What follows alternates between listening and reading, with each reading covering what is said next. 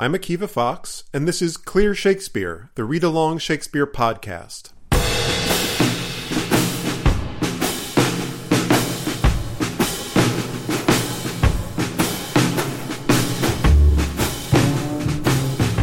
Greetings from sunny Durham, North Carolina. This is part 2 of Clear Shakespeare, Julius Caesar. I hope you enjoy this podcast. If you do, I'd really appreciate you subscribing on iTunes, and if you really like it, please leave a good review. And if you really, really like it, I'd really appreciate your help making this podcast possible. Go to clearshakespeare.com/support and kick in a few bucks. Thanks a lot. We're going to start with Act 1, Scene 3 of Julius Caesar, and this is a really, really cool scene, in part because there's a lot of, for want of a better word, magic in it. There's a lot of almost supernatural elements in this play, or allegedly supernatural elements. There's an obsession with what you might call omens or portents. It's all over this scene and all over the play as a whole. And these omens and portents are in Plutarch, in the original source material, and they were also a really big part of Roman culture. Romans called them auspices or auguries, and they're ceremonies that are performed by specially chosen priests in order to find out what the gods intended for humans. These priests are looking for signs from the natural world. They're looking at bird song or bird flight. They're looking at heavenly signs like thunder and lightning or eclipses or meteors. They're looking for animals behaving strangely. They're looking for sudden illnesses, etc., etc. This all falls under the umbrella of what's called divination, which is a kind of active way of looking for answers about the future. And one of the things that falls under this category is soothsaying, which we've already seen in the play. Another is dream interpretation, which we'll also see in the play. We're going to see a part where they actually explore the entrails of an animal sacrifice, which is weird, but also a part of divination. And beyond the supernatural part of it, or even the religious part of it, it's part of a larger conflict between schools of thought in this play, philosophies. This division between the Stoics and the Epicureans that Brutus and Cassius sort of embody. Stoics really believed in these omens, and Epicureans generally didn't. So it's sort of the dividing line between the characters in this play. Do you believe that these omens and portents show us our real future, or is there something we can do about it? So look, the representation in this play is fairly accurate to real Roman beliefs, this tension between fate or destiny and free will. But they would also have been a really powerful idea for a contemporary audience in Shakespeare's Elizabethan England, because a belief in astrology was a big part of life at this time, divining your future from your stars, as they said. So there's a tension in this play, and in many of Shakespeare's plays, between the sort of pre-decided destiny that's divined from observing the natural world and the free choice to steer your own path in life. This is also, by the way, one of the central questions of the Protestant Reformation that's still very recent or even ongoing in Shakespeare's time. Are we predestined by God for heaven or hell no matter what we do? Or do our actions in life affect our fate? And you'll see that appropriately enough, Act 1, Scene 3 starts with an act that has bad omen written all over it, which is a terrible storm. Let's just remember where we are and what just happened. These important guys are really disillusioned about what's happening in their country. They're worried Caesar's going to seize the throne. And there's now a plan for Brutus and Cassius to meet at Brutus's house the next night. So presumably, what we see here is that next night. Though, of course, remember, we're at an outdoor theater at about 2:30 in the afternoon. There's daylight. Presumably there isn't a storm going on. So the language and the way the actors are acting have to paint the entire picture for the audience. And that happens from the second word of this scene. You have a new character coming on, but a character we've heard about so far, Cicero, the famous orator and politician, and he's meeting one we do know, Casca. He says, "Good even, Casca." And what is even? Evening. Good night. So we know it's nighttime. He says, "Brought you Caesar home? Did you escort Caesar home? Why are you breathless? And why stare you so?" Stare isn't just look intently, it's look amazed or look almost horror-stricken. You can also see how choppy the language is. "Good even, Casca. Brought you Caesar home? Why are you breathless? And why stare you so?" It gives you a real excited start to the scene. Because remember, we don't know there's a storm until they tell us there's a storm. Maybe there's some sound effects, but that's about it. And Casca has a question back for him. "Are not you moved when all the sway of earth shakes like a thing unfirm?" All the sway of earth. Sway means control or order. What's happening to the order of the earth? It's shaking like a thing unfirm. Unfirm as in unstable or even diseased, sick. So why aren't you as upset as I am? And do you notice something new about Casca? Remember in the last scene when Casca came in, he was speaking in prose? Well, now he's in rigid verse. This is in some ways a different Casca than we've seen before, a very shaken Casca. And he's going to tell us what's going on. He says, Oh, Cicero, I have seen tempests when the scolding winds have rived the knotty oaks, and I have seen the ambitious ocean swell and rage and foam to be exalted with the threatening clouds. But never till tonight, never till now, did I go through a tempest dropping fire. Okay, I have seen tempests. You may remember Shakespeare writes a play later in his career called The Tempest. It's kind of a severe windstorm, almost like a hurricane. So I've seen tempests when the scolding winds, it's an interesting adjective for them, almost like they're people. It means loud and angry, or literally like chiding or saying angry things to people. That's how angry these winds are. So he's seen storms where these angry winds have rived the knotty oaks. Rived means split. And presumably they're knotty oaks because they're old and strong. So they're powerful enough to split open these elderly oaks. So he's seen that before. And I've seen the ambitious ocean swell. This is a really, really interesting choice of words. Ambitious ocean. Why is the ocean ambitious? Well, it wants to swell and overrun its bounds, but it's a really calculated word in a play about ambitious men, like Caesar, who may have ambition to be king, or the men who are plotting against Caesar, who may have ambition to overthrow him. Now the ocean is ambitious too? So this ocean is swelling and raging and foaming. You can really see the build of those three hard verbs right in a row. Swell, rage, and foam. What is it ambitious to do? To be exalted with the threatening clouds. Exalted with means to be as high as the threatening clouds. So the ocean's ambition is to swell up as high as those black clouds are. So he's seen terrible storms before, but never till tonight. In fact, never till now, this very moment, did I go through a tempest dropping fire. So he's never seen a terrible storm when fire was dropping out of the sky. So this sounds like more than just lightning. It sounds like fire is literally dropping out of the sky. This is an intense storm. Fire cane. And he tries to explain it. He says, either there is a civil strife in heaven, or else the world, too saucy with the gods, incenses them to send destruction. So either there's a civil strife, almost like a civil war between the gods in heaven. Something terrible is going on up there. Or else the world, too saucy with the gods. Saucy is like defiant or insolent, like acting out against the gods. Incenses them. Incenses means angers them, makes them really angry, so that they send destruction down to destroy us. So either the gods are mad with each other, or they're really mad with us because of something we did. And Cicero is impressed. He says, why, saw you anything more wonderful? So this is a little bit of a playwright's trick. It's like a person talking, but mostly what he's saying is, go on. Wonderful, by the way, doesn't mean the same thing it means in our time, where it's like, oh, that's wonderful. Here it means literally something that makes you amazed or full of wonder. And it isn't more wonderful like more wonderful than that. It's, have you seen anything else that is wonderful, that is amazing?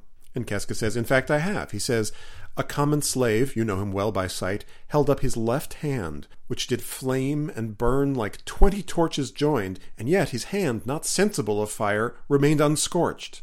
Okay, the fire falling out of the sky thing was weird, but this is even weirder. A common slave, just a regular slave, you know him well by sight. He's one you know, so it's not some stranger or apparition. He held up his left hand.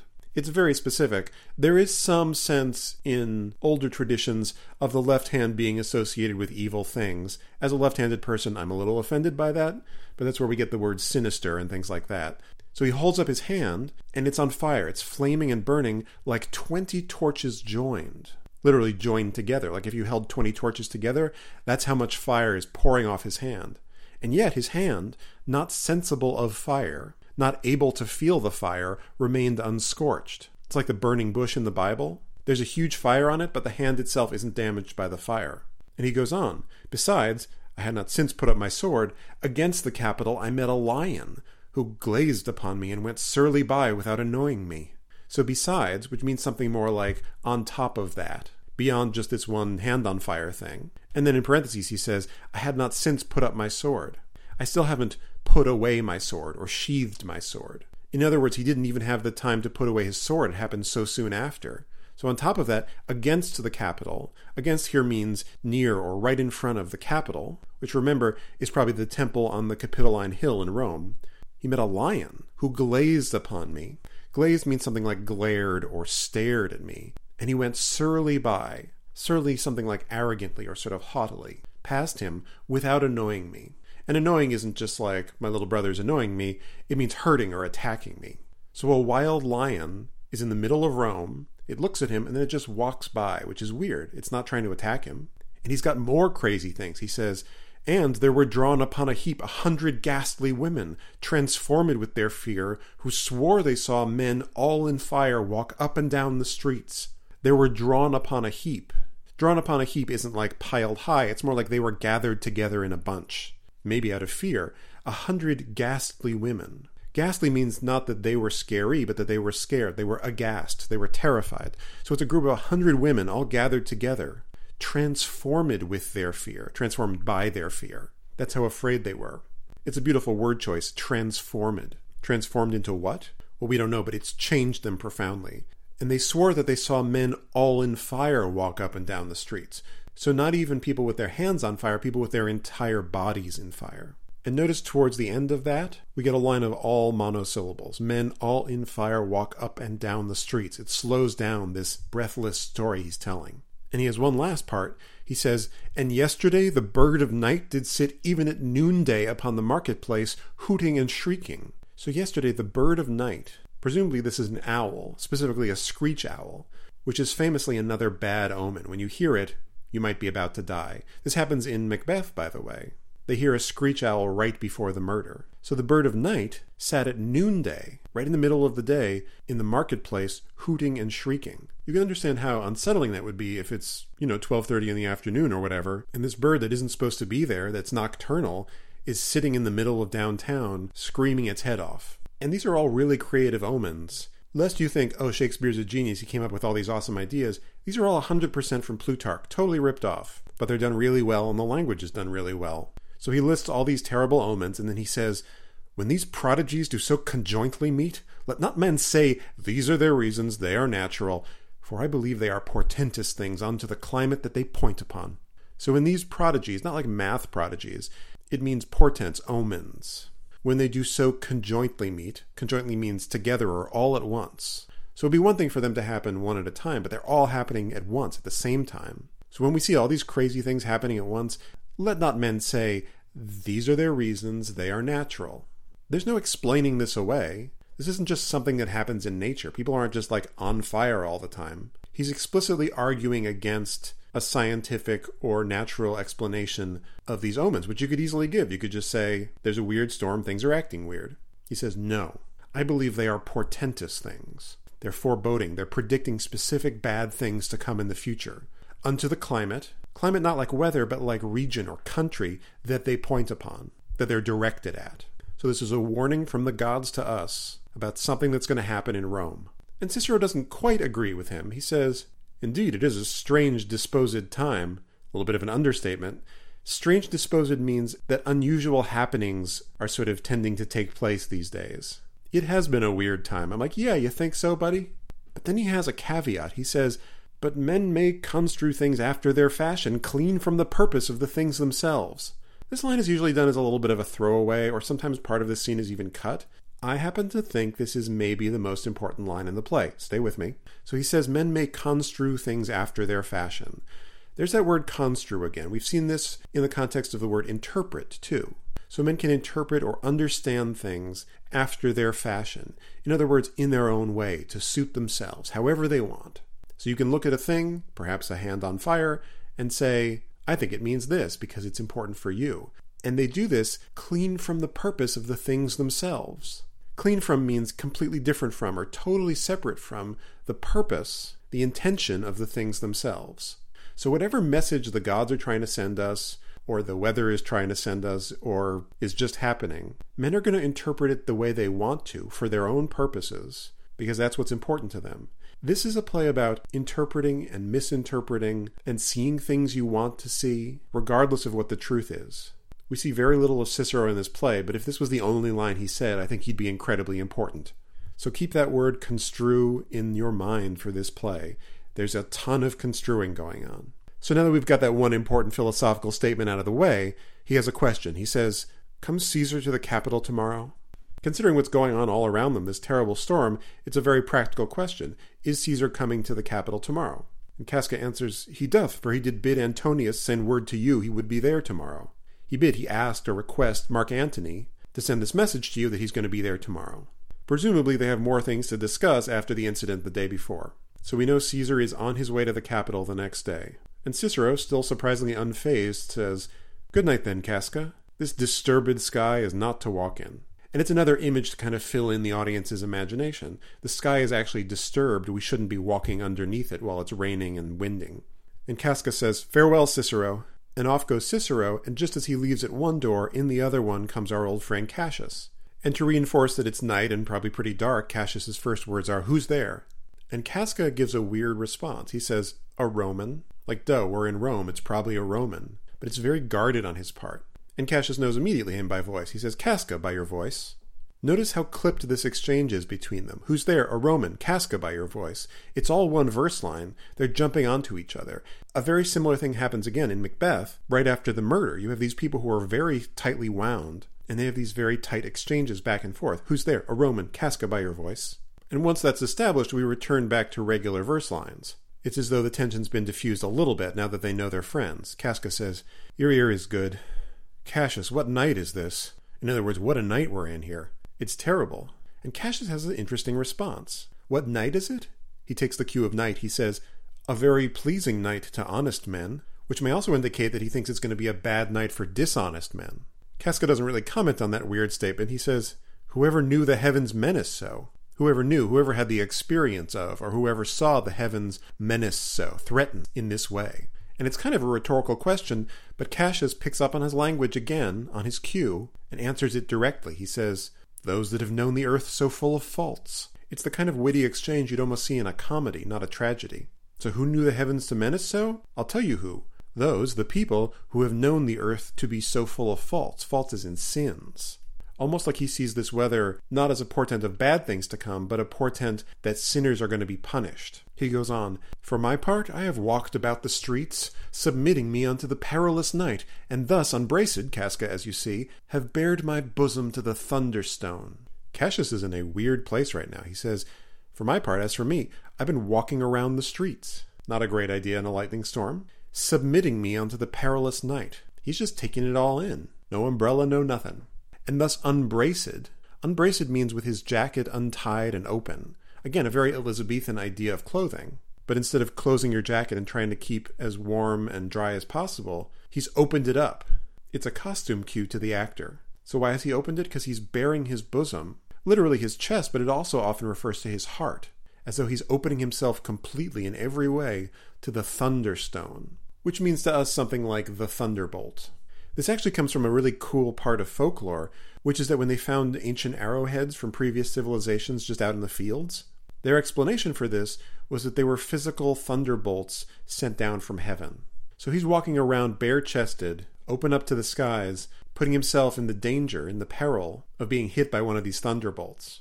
And on top of that, he says, "And when the cross blue lightning seemed to open the breast of heaven, I did present myself even in the aim and very flash of it." When the cross, not angry cross, but forked, like the branching blue lightning, seemed to open the breast of heaven. This goes back to that previous image of baring his bosom. It's as though the sky's chest was split open by the lightning. So while the lightning was going crazy in the skies, he says, "I did present myself even in the aim and very flash of it." Even means just exactly, like right in the aim, the place it was aimed at, and very flash of it. It's as though he's trying to get hit by lightning. He's tempting the heavens. It's a very King Lear sort of moment, actually. Come get me, gods. And Casca is understandably freaked out by this. He's probably never seen Cassius like this before. He says, "But wherefore did you so much tempt the heavens? Wherefore, why? Why are you tempting the gods to kill you? It is the part of men to fear and tremble when the most mighty gods by tokens send such dreadful heralds to astonish us." So it's the part, almost like it's the role or the job of men. It's their part to play, to fear and tremble when the most mighty gods by tokens are omens or signs, like this storm, for example, send such dreadful heralds. Heralds are literally messengers that go before an army. So in this case, it's those signs again, those omens. And dreadful because they cause dread, they cause fear. So when you see these terrible omens, your job is to be afraid. Why are you not afraid? And Cassius snaps right back at him. He says, "You are dull, Casca, and those sparks of life that should be in a Roman you do want, or else you use not.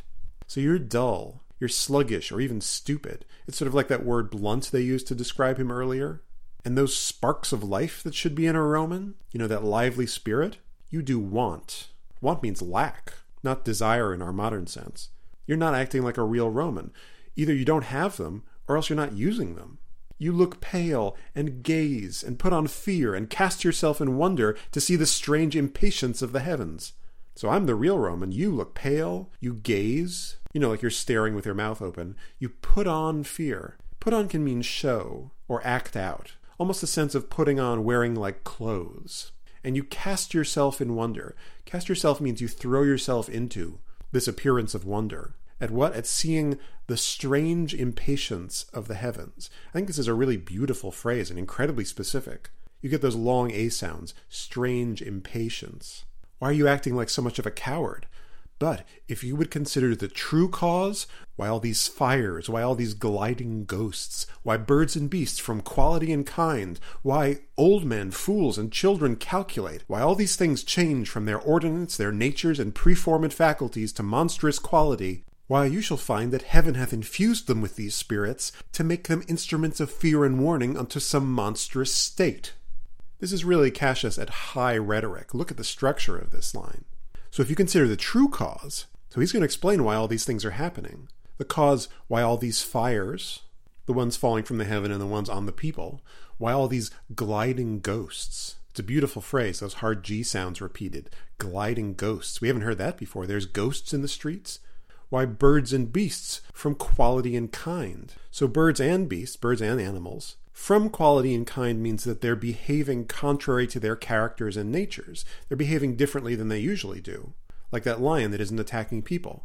And the cause why old men, fools, and children calculate. Fools are idiots, but they're more specifically people who are sort of mentally slow. It's what they used to call natural fools, as distinct from people who worked as jesters, people with mental disabilities.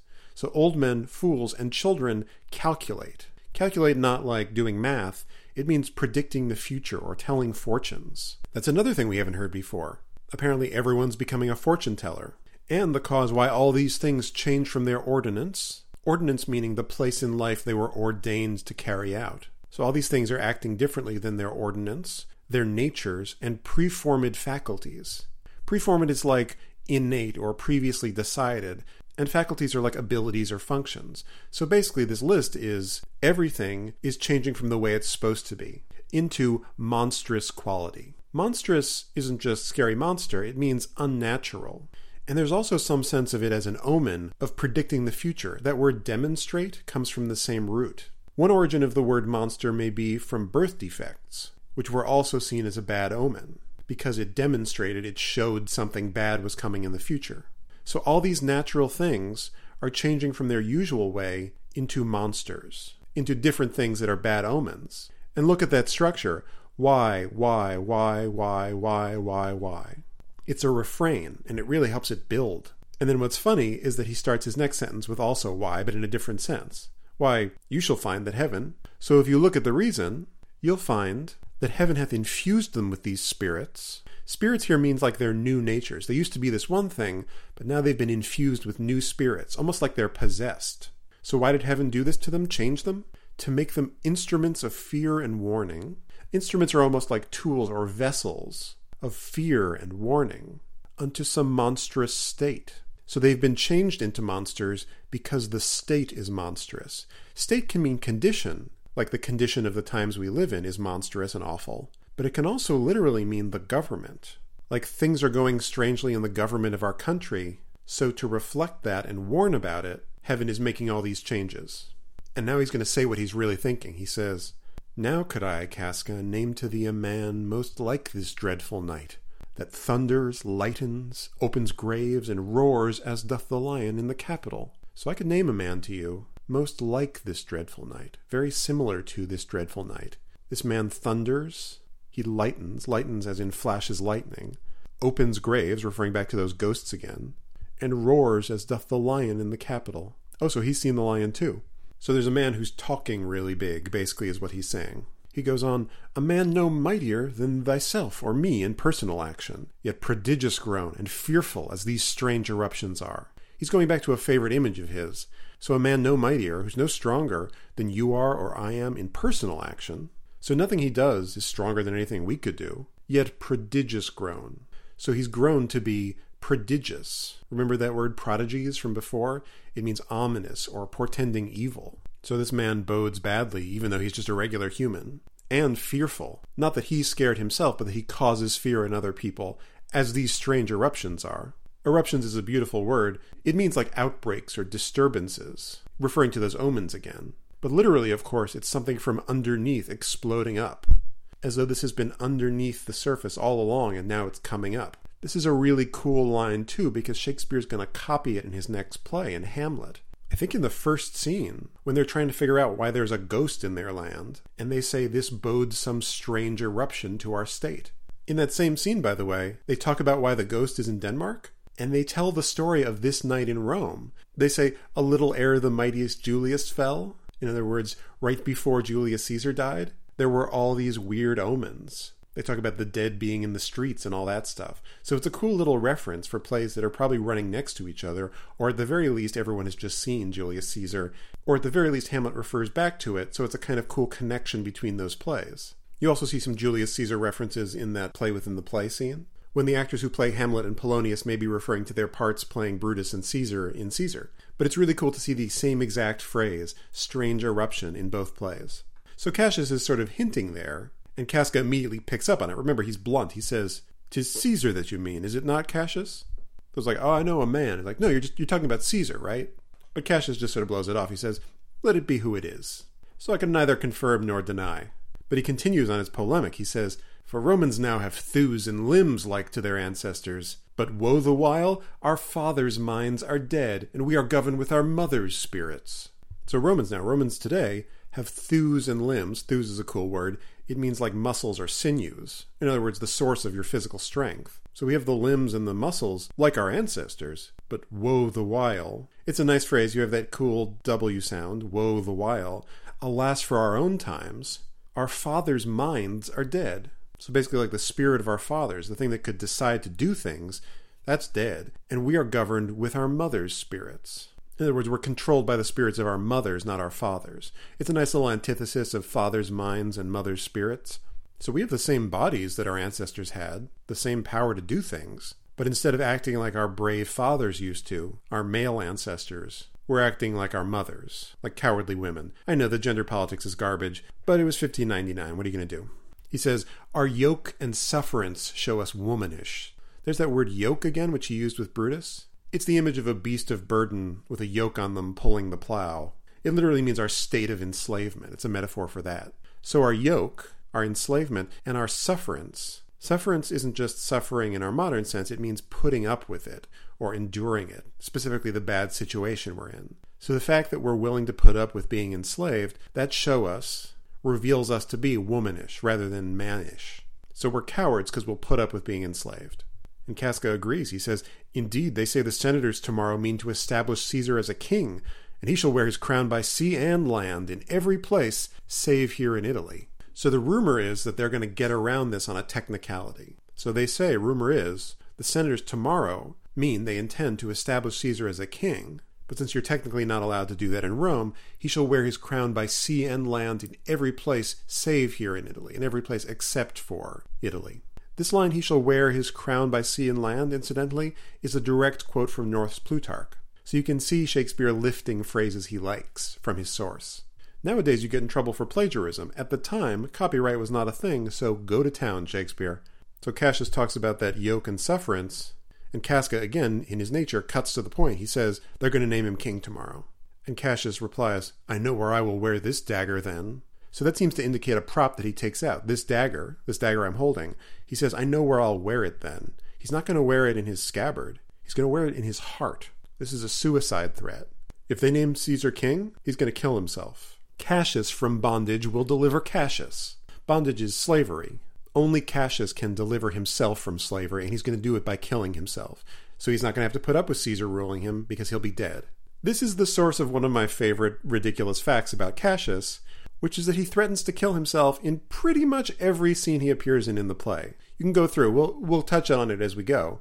In Shakespeare's time, this would have been seen as very Roman, that Romans were willing to die for their own honor, but it becomes almost a little bit of a running joke with Cassius that he's a little on the dramatic side, and he threatens to kill himself in literally every scene he's in. And then he gives a little bit of an ode to suicide. He says, Therein, you gods, you make the weak most strong. Therein, in that way, in other words, with the act of killing yourself, you gods, you make the weak most strong. So it's a little bit of an oxymoron. You make weak people, people who are subjugated, you make them strong by giving them the ability to kill themselves. Therein, you gods, you tyrants do defeat. So it's a real rhetorical structure, that repetition of therein, you gods, therein, you gods. That's how you defeat tyrants. You take away their subjects from them by suicide. He says, nor stony tower, nor walls of beaten brass, nor airless dungeon, nor strong links of iron can be retentive to the strength of spirit. But life, being weary of these worldly bars, never lacks power to dismiss itself. So this first nor here means neither.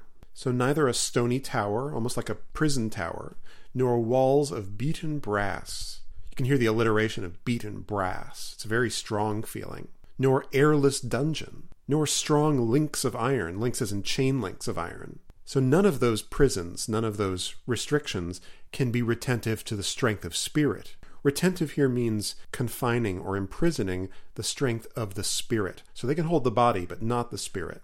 And you have Cassius's trademark S sounds, the strength of spirit. You also see another repetition, nor, nor, nor, nor. He's big on these lists with the same phrasing. So none of these prisons can hold the spirit. Instead, he says, life, being weary of these worldly bars. Bars aren't like prison bars, they're obstacles. But they're worldly obstacles, they're not spiritual obstacles. So life never lacks power to dismiss itself. Dismiss here means do away with, do in. You also get another alliteration, weary of these worldly bars. If I know this, know all the world besides. So if I know this fact, that anyone can kill themselves whenever they want to, everyone else in the world should know it. That part of tyranny that I do bear, I can shake off at pleasure. So that part of tyranny, any tyranny that I put up with, and bear means suffer from or endure, I can shake off at pleasure. I can get rid of it whenever I want to. And there's a lot of powerful convincing language, rhetorical techniques, those repetitions. So much so that Casca actually finishes his line. I can shake off at pleasure, and Casca finishes his line with, so can I. He's jumping on the end of it. I could kill myself too. So every bondman in his own hand bears the power to cancel his captivity. Every bondman, every slave, holds in his own hand, though see again, he pushes the verb to the end of the line for more power. Every slave holds the power in his own hand to cancel his captivity. Cancel means nullify, almost like you'd nullify a contract. And how do you cancel your slavery? By killing yourself. And finally, Cassius names the name. He says, and why should Caesar be a tyrant then? If literally everyone has a way to get rid of the tyranny, why should this person Caesar be a tyrant then? Poor man. I know he would not be a wolf, but that he sees the Romans are but sheep. He doesn't want to be a wolf, he doesn't want to be a tyrant, but that, if it weren't for the fact that he sees that Romans are but sheep, they're willing to put up with it, so he's going to have to be the tyrant. He were no lion, were not Romans hinds. He wouldn't be a lion, he wouldn't be a tyrant, if it wasn't for the fact that Romans are hinds. Hinds are deer. They're willing to put up with it, so he'll be their predator. Those that with haste will make a mighty fire, begin it with weak straws. So those that with haste, that quickly will want to make a mighty fire, someone who wants to make a fire quickly, begin it with weak straws, with tiny little pieces of straw. And the person who's making the mighty fire here is Caesar. He's making it out of the Romans, the weak straws. He goes on with the same image. He says, what trash is Rome? What rubbish and what awful when it serves for the base matter to illuminate so vile a thing as Caesar. There's that repetitive structure again. What? What trash is Rome? What garbage? Tinder, basically. What rubbish and what awful. Awful here just means waste. We're used to it meaning meat waste, like the kind you get from a butcher shop, almost as though the Roman's flesh is tinder for him to light his fire. So we Romans must be garbage if we're serving for the base matter. Base matter can mean low materials, but it can also be base as in like the base of a statue, the originating material, what makes the fire. So we're garbage if all we are is the ingredients to illuminate, to light up as a fire, so vile a thing, so despicable a thing as Caesar is. He's using us. But then he catches himself. He says, but oh grief, where hast thou led me? I think, by the way, he doesn't actually feel this. I think for him this is a little bit of a trap for Casca to fall into. We think he's just been expressing himself, but actually he's doing the same thing he did in the previous scene with Brutus. He's trying to draw Casca in and tell him about his plan. So he blames it on his grief, as though in his grief, his emotions got away from him and he revealed his real thoughts. And why does he claim to be worried? He says, I perhaps speak this before a willing bondman. Then I know my answer must be made. So maybe I'm saying this in front of a willing slave, someone who's okay with serving Caesar. Then I know my answer must be made, my payment or my accountability for speaking these kind of rebellious, even treasonous statements. Because if Casca doesn't agree with him, he's going to turn him in. But he says, but I am armed, and dangers are to me indifferent. I'm armed, maybe literally, but it may also mean that he's prepared to die, if he has to, for his beliefs. And dangers are to me indifferent. In other words, they're all the same to me, they're unimportant to me. I'm just as worried about Caesar taking over as I am being executed for rebelling against him. I'll answer my crime. And Casca picks up on his cue. I perhaps speak this before a willing bondman. He says, you speak to Casca, and to such a man that is no fleering telltale. So you're not talking in front of a willing slave. You're talking to Casca, such a man, the kind of man that is no fleering telltale. That's a cool phrase. Fleering means like mocking or jeering. And a telltale is like a gossip or someone who gives away others' secrets. I'm not going to turn you in. He says, hold. Like, wait a second, that's enough. My hand. Not hold my hand, but like, wait, here's my hand. As in, I agree with you, or even, let's swear friendship. And he says to him, be factious for redress of all these griefs, and I will set this foot of mine as far as who goes farthest. So be factious, in other words, be ready to join a faction for redress, for fixing or repairing all these griefs. Not literal griefs, but grievances, wrongs. And it actually ties in with Cassius's "O grief" from the previous lines. So if you're willing to stand up against these bad things, I will set this foot of mine as far as who goes farthest. I mean, the image is of someone running ahead of other people, but he's essentially saying, I'll go as far as anyone else for this cause if you're a part of it. I'll be at the front of the line. And Cassius jumps right on to finish his line. He says, there's a bargain made. Bargain not like they're haggling in the marketplace for the price of fish, but bargain is an agreement. Like, we've made an agreement. We're going to be on the same team. So he fully lets him in on the plan. He says, now know you, Casca, I have moved already some certain of the noblest-minded Romans to undergo with me an enterprise of honorable, dangerous consequence. So you should know, Casca, I have moved already. I've already encouraged or prompted some certain of the noblest-minded Romans. Some certain means like several. So he's already talked to some of the noblest-minded Romans to undergo with me, to undertake or attempt an enterprise of honorable, dangerous consequence. I love this word, honorable, dangerous, as though it's both honorable and dangerous at the same time. It's a hyphen, but you could almost use a / honorable / dangerous. And I do know by this they stay for me in Pompey's porch. By this, by now, by this time, they stay for me, they're waiting for me in Pompey's porch. This is a place in Rome, also known as the Portico of Pompey. It was a sort of public space that was built by Caesar's old friend and rival, Pompey. But it's a landmark in Rome, and that's where they're meeting tonight. So it's as though he's got to get going. He says, for now, this fearful night, there is no stir or walking in the streets. Fearful as in causing fear because of all the crazy stuff in the street.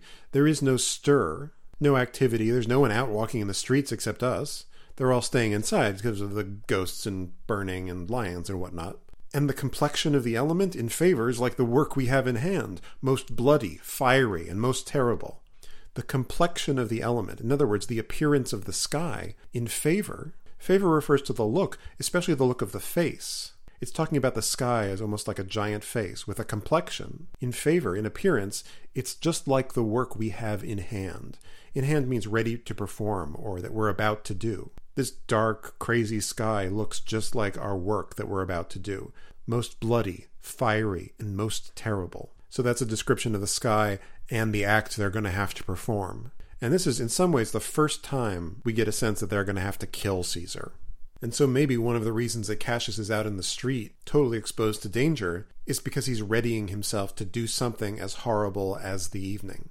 But then someone else appears on stage, an unexpected person. Remember, there's a terrible storm still going on. Who's this other guy outside? And Casca says, stand close a while, for here comes one in haste. So he doesn't just come on stage, he's rushing onto the stage. Stand close. Close isn't just close to me, it means concealed or hidden. So hide yourself for a little bit. Here comes one in haste. Here's someone in hurry and rushing. But Cassius recognizes him. He says, "'Tis Cinna, I do know him by his gait. It is his walk or his footsteps. He can recognize him just by the sound of his feet. He is a friend. Don't have to worry, he doesn't have to hide. Cinna, where haste you so? Where are you hurrying that fast?" And Cinna answers, "To find out you." Find out means locate.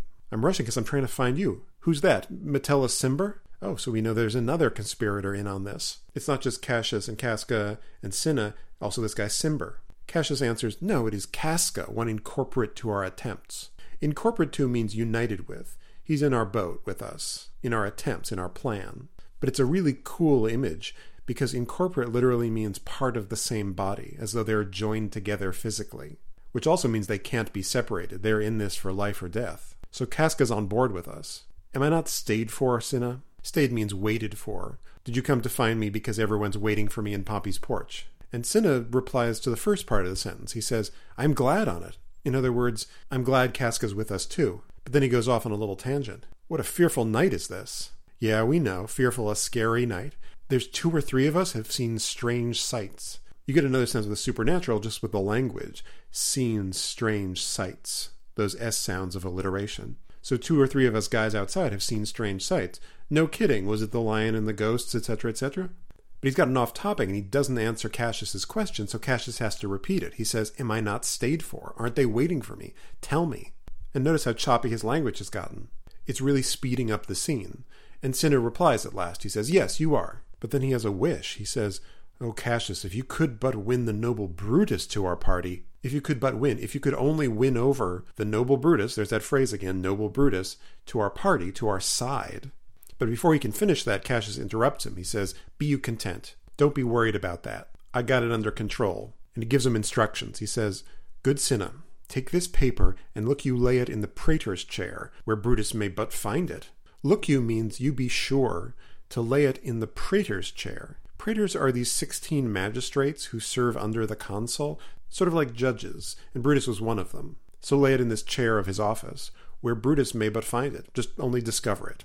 And throw this in at his window. So you can see by all the this is that he's handing him papers one at a time. Remember this was his plan from the previous scene? That he was going to write up in different handwriting all these requests from the citizens to Brutus? So take this paper and put it in his chair. Throw this in at his window, this one.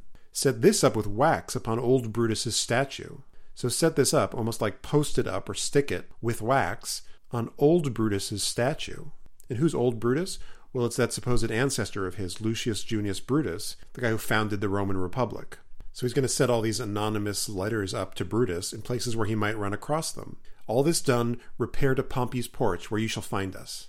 So once you've done all that delivering, repair, not like do repairs on its roof, it means go or make your way to Pompey's porch, where you shall find us. That's where we'll be waiting. Is Decius Brutus and Trebonius there? Oh, so now we have more names of conspirators. Have they gotten there yet?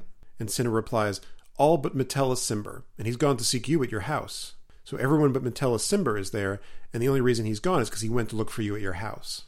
And he finishes, well, I will hie and so bestow these papers as you bade me. I will hie, not like hello. Hie means hurry. I'll hurry up, and I'll deliver these papers, or I'll place them, as you bade me, as you asked me to do with them. And Cassius reminds him, that done, repair to Pompey's theater. It's a real repetition. Repair, go, make your way to Pompey's theater when you're done. And off runs Cinna. So there's some real energy in this scene now. And with that, Cassius turns back to Casca and says, come, Casca, you and I will yet ere day see Brutus at his house.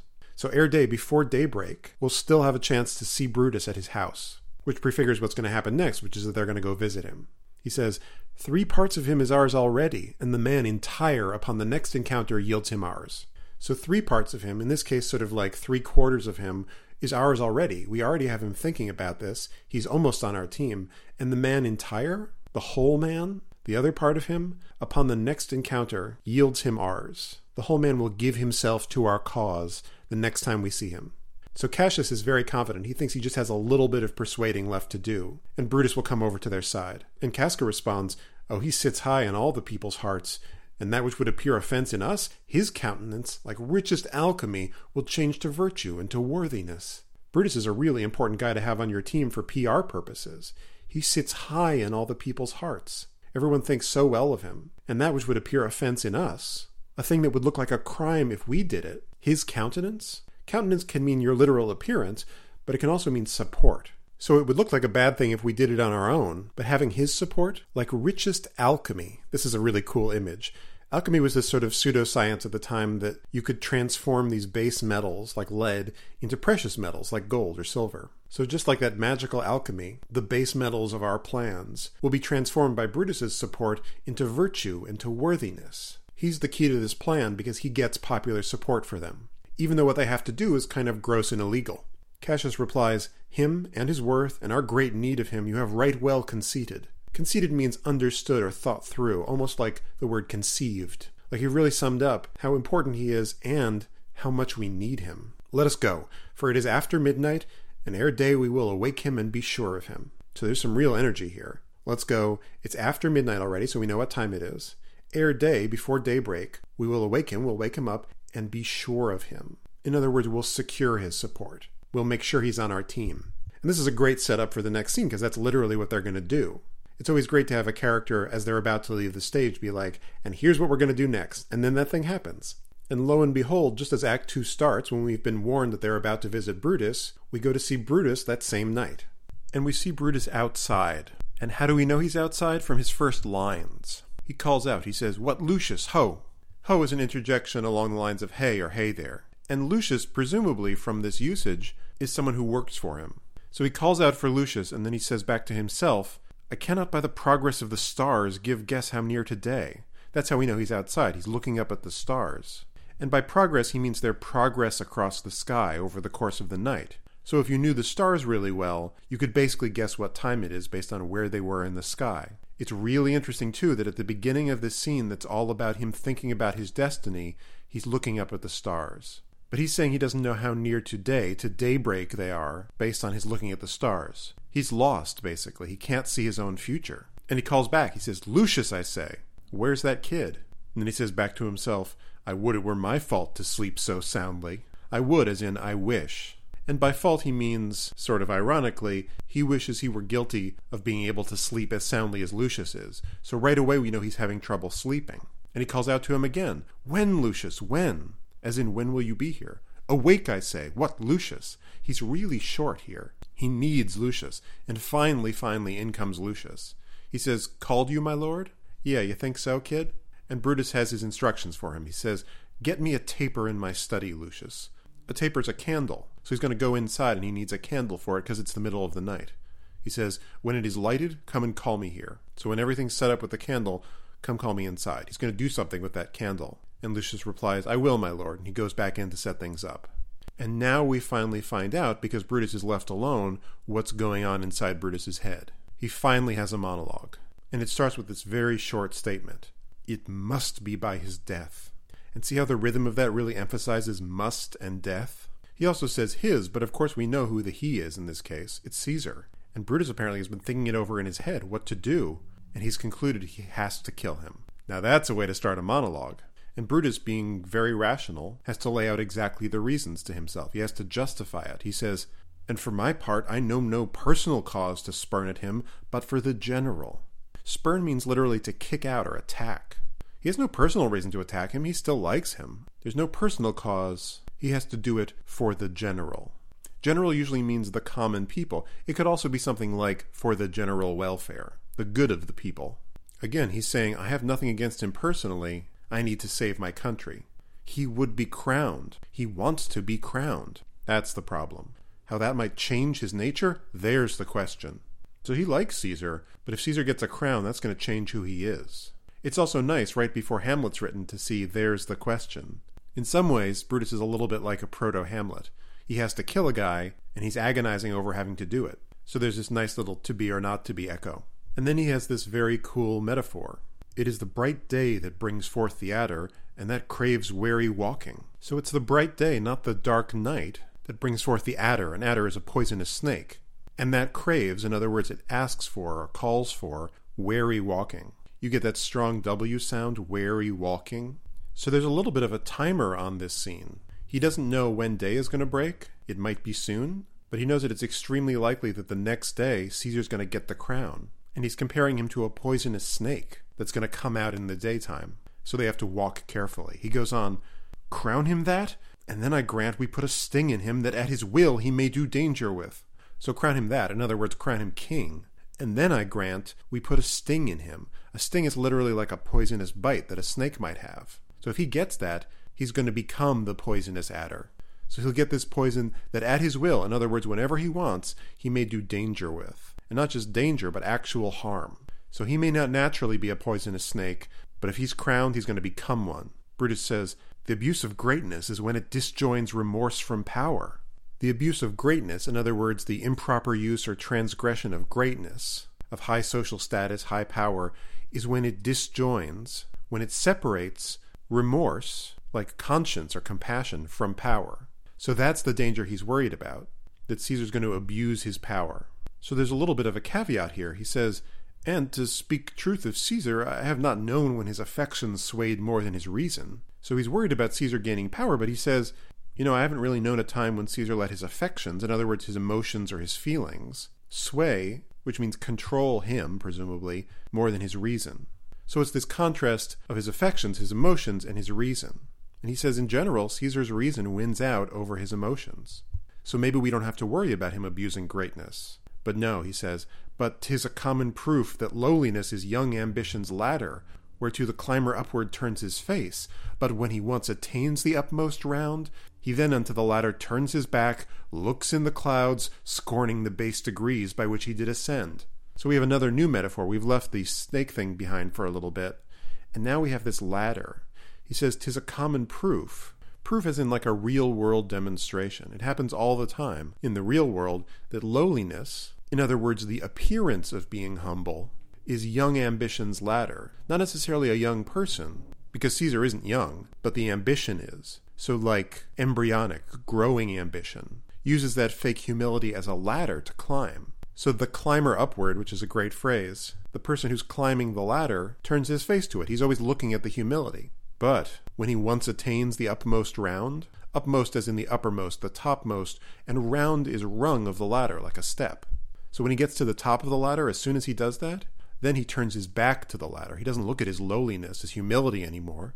Instead, he looks into the clouds, almost like he's becoming a god, scorning the base degrees by which he did ascend. Scorning like he's looking contemptuously. He doesn't need that anymore. The base degrees. Base means low or wretched. And degrees are steps, so there's rungs again. So he doesn't need the ladder anymore. He doesn't need his lowliness, his humility that he ascended by, that he climbed. Now he's looking into the clouds, and he brings it back. He says, "So Caesar may." When he's crowned, he may totally change. Then, lest he may, prevent. These are very economical statements here. So Caesar may, then lest he may, prevent. There's no extra words. And really, that word prevent basically holds a whole sentence in it. We must take steps to stop him, lest he changes when we crown him. But it's really economical and terse. So that word prevent essentially is the moment when he decides, I'm going to do this. This is the ultimate justification. And as soon as he makes that decision, he needs to figure out how he's going to say it publicly. He says, "And since the quarrel will bear no color for the thing he is, fashion it thus, that what he is augmented would run to these and these extremities." It's almost like he's writing a script to himself so that he can use it on other people. He says the quarrel, which means the case against him, the grounds against him, what we're going to use to justify killing him, well, that will bear no color, in other words, contain no excuse for the thing he is right now, rather than what he's going to become. So using how he's acted so far, there's no justification. So what they have to do is fashion it thus. Fashion means to shape or arrange or make the case thus, in this way. It's another case of construing. It's a personal interpretation that they're going to use against him, even though it doesn't actually match who the guy is. Now look, as we'll see later, Caesar may well turn out bad when he gets the crown. There's no way to know, but what we do know is that Brutus's justification is a little on the cynical side. We think he might become this, so we have to sell it that he will become this. So he's going to have to fashion it this way, like he's thinking up PR. And how are they going to fashion it? That what he is augmented. So again, that thing he is augmented, in other words, changed in the future, would run to these and these extremities. These and these are just sort of examples he'll make up. And extremities, not like the ends of your hands and feet, they're extreme actions, bad ends, his sort of future tyrannous actions. So he's making a note to himself to list out what these actions might be. That's how they're going to have to justify it. So the thing he is isn't going to justify it, but what he is augmented may justify it. And then he returns to that original metaphor of the serpent. And I think this is amazing. He says, "And therefore think him as a serpent's egg, which hatched would as his kind grow mischievous, and kill him in the shell." So we have to think of him not as a serpent right now, but as a serpent's egg, something that could become a serpent, which hatched would as his kind here is like nature. The nature of a snake is to bite. And because it's a serpent's egg, it's going to become something poisonous. So just like his real nature is, he'll grow mischievous. And mischievous for us has a much more benign meaning, like someone who's kind of playing tricks here and there. Now here it means more like evil or harmful or injurious. And because he could become this thing, we have to kill him in the shell. Crush him before he's born, before he gets the crown. And the language here is really cool. You get this short line, and kill him in the shell. And it's all monosyllables, so it really slows things down. So this monologue starts with, it must be by his death, and it ends with, and kill him in the shell. It's someone who's working backwards his justification for killing Caesar. One more thing language-wise to look at in this speech, it's full of what's called enjambment, which means the lines are very irregular. In a lot of verse plays, especially before Shakespeare started writing, and early in his own career, you sort of get one thought per line or one clause per line. So there's a period or a comma at the end of a verse line, or there's sort of an understandable half a sentence. But in this speech, you have a lot of thoughts that start at the end of one line and spill over into the next one. And for my part, I know no personal cause. When it disjoins, remorse from power. 'Tis a common proof that lowliness is young ambition's ladder. You also have short little statements within lines. You have some unusual rhythms, like looks in the clouds, scorning the base degrees. So not just the regular iambic pentameter. And often when you have enjambment, when you have that spilling over from one line to another, it gives you a sense of someone whose mind is running on. So this is really one of our first chances to get to know Brutus alone, and especially to get to know his mind, which is where he spends a lot of his time. But it's also really important that one of the biggest things we see him doing here is thinking about image, about how he'll be perceived.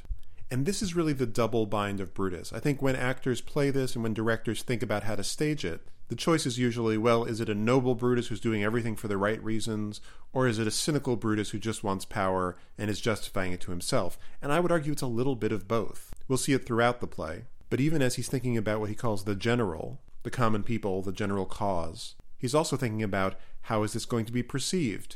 How can I look good for this? And this speech is really the first true example of it. It holds both those things at once. And just as that ends, Lucius returns. Remember that guy who went off to light a candle? He says, "The taper burneth in your closet, sir." Taper, remember, is a candle, and he says it's burning in your closet, sir. No, he didn't go into his clothes closet, open it, and put a candle in there. That's a terrible idea. Big-time fire hazard. A closet is like a sort of small private room. In this case, maybe the study he was referring to earlier. But he has new news. He says, "Searching the window for a flint, I found this paper, thus sealed up, and I am sure it did not lie there when I went to bed."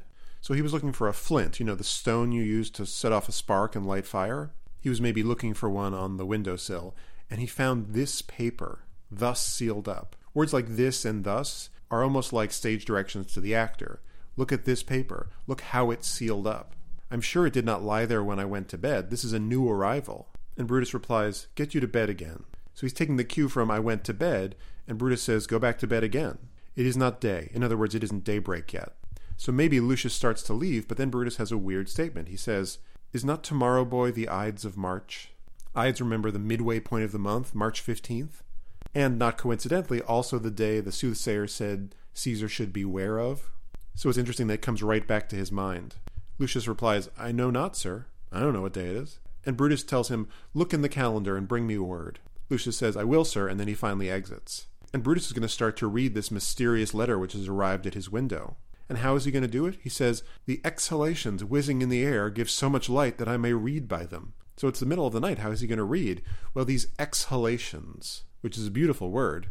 In this case, it refers to meteors. And why are they called exhalations? Well, meteors at this time were thought to be vapors that were drawn up into the sky by the sun, so that they were exhaled from the earth. Now, of course, we know different, but exhalation is a cooler word.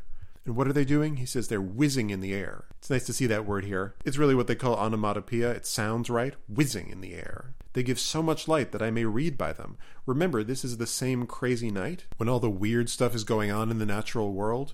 And apparently part of that is meteors, or maybe that fire from the sky that they were talking about earlier. But it's more omens, more of these natural phenomena that sort of bode strangely for the future. And he starts to read the letter by the light of these meteors. He says, "Brutus, thou sleepst. Awake and see thyself." So the metaphor here is of someone who's asleep and not paying attention. And the letter says, "Awake and see thyself." Where have we seen this language before? It was literally Cassius's language to Brutus in their first scene together. See yourself. Cassius is bringing that statement back into Brutus's mind. And there's a little taunting too. It's, you've been asleep. You've let this all happen. Now you should see who you really are. And then the next statement is kind of weird. Shall Rome, etc. And as we'll see later in the speech, this is really a blank for Brutus to fill in. Shall Rome... what? And then it ends with this cool 3-word prompt. Speak, strike, redress. Redress means make right or correct. So it's calling on Brutus to speak out, to strike, to take action, maybe literally to strike, as in kill, and redress. And by doing that, he's going to make everything right. And so Brutus, being the analytical guy that he is, and Cassius knowing exactly how his brain works, starts to work through all these words. He says, Brutus, thou sleepst awake. Such instigations have been often dropped where I have took them up.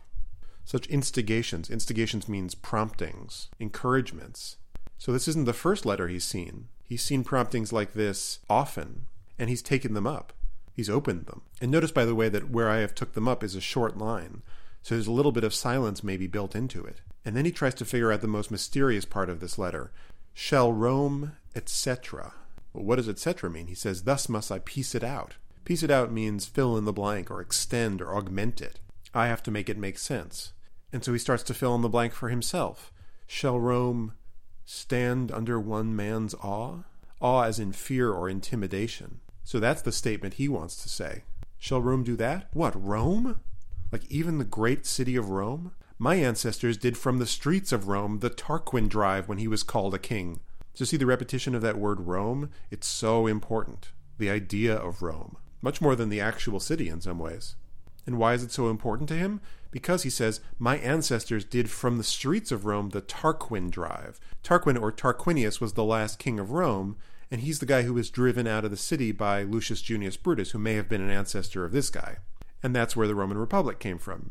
Shakespeare also writes an earlier epic poem called The Rape of Lucrece, which is all about this moment, in case you want to go back and read the backstory. But Cassius's letter is working because it's getting Brutus to think all these important thoughts. And he's getting pretty riled up about this. And then he gets to the last part. Speak, strike, redress. Am I entreated to speak and strike? So am I entreated, am I asked, or even begged to speak and strike? O Rome, I make thee promise, if the redress will follow, thou receivest thy full petition at the hand of Brutus. So I make thee promise, in other words, I make you a promise, Rome, talking to Rome as though that's a real thing. If the redress will follow, in other words, if the fixing what's wrong with the Republic will follow the speaking and striking, thou receivest, you'll get, thy full petition, everything you ask for, speaking and striking, at the hand of Brutus, in other words, from Brutus. So by the end of this letter, and after his monologue, he is really worked up. He has made a clear decision. He's going to do it. He's going to act. He's going to kill Caesar. Cassius's plan is working like a charm. He knows exactly how to get in Brutus's head. And right on cue, in comes Lucius with the answer to the calendar question. He says, Sir, March is wasted 15 days. Wasted means spent or past. So 15 days have gone by. This must be the Ides of March. But it's a really interesting word choice, as though Brutus has actually been wasting time, and he has to act now. And Brutus answers, 'Tis good. And then suddenly he says, Go to the gate. Somebody knocks. So presumably there's a little bit of a sound cue after his 'tis good, because someone starts knocking at the gate in the middle of the night, which is unusual. I really love the rhythm of this line, by the way.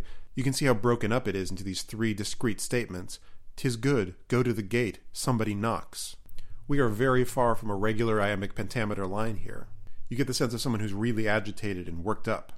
And Lucius goes to answer the call, and with that, Brutus is left alone again for a second, and he starts going into another mini-monologue. He says, Since Cassius first did whet me against Caesar, I have not slept. So since the first time Cassius whet me, W-H-E-T, it usually means like stirred me up to, or kind of spurred me on to. But literally it means sharpen like a knife or a sword. So you can imagine Brutus like a weapon that Cassius has been sharpening with his influence. It's a very cool image. And this is an interesting piece of information. He says, since the first time Cassius mentioned this to me, which presumably was when we saw them together, so since then, he says, I have not slept. These lines are, in some ways, a little bit of a trial run for a play Shakespeare's going to write in about 5 or 6 years, a play called Macbeth. You have a guy knocking at the gate, which also happens the night of the murder in Macbeth. You have a hero who can't sleep.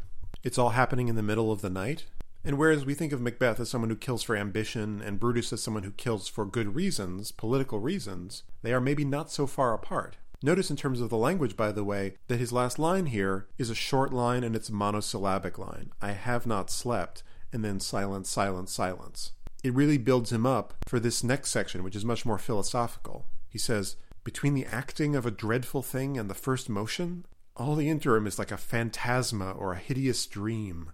So he's been very reasonable. He's gone through point by point why to do this. But now we're getting somewhere much more emotional. Between the acting of a dreadful thing and the first motion, it's a little bit backwards. Between an action and the first impulse or proposal to do it. So you could really reverse it. So between the first time the idea to do something dreadful enters our head and when we actually carry it out, all the interim is like a phantasma. A phantasma is almost like a hallucination or an illusion or a hideous dream. So once you've thought to do something awful like this, all the time before you do it is like an insane dream when nothing seems real. That's the experience he's going through right now. He goes on, the genius and the mortal instruments are then in council, and the state of man, like to a little kingdom, suffers then the nature of an insurrection. Genius, this is not in our modern sense of genius. It's what they would have called in Shakespeare's time an attendant spirit. It's a kind of immortal spirit that follows humans through their life and their death. The Romans called it the genius. The Greeks referred to it as the daemon.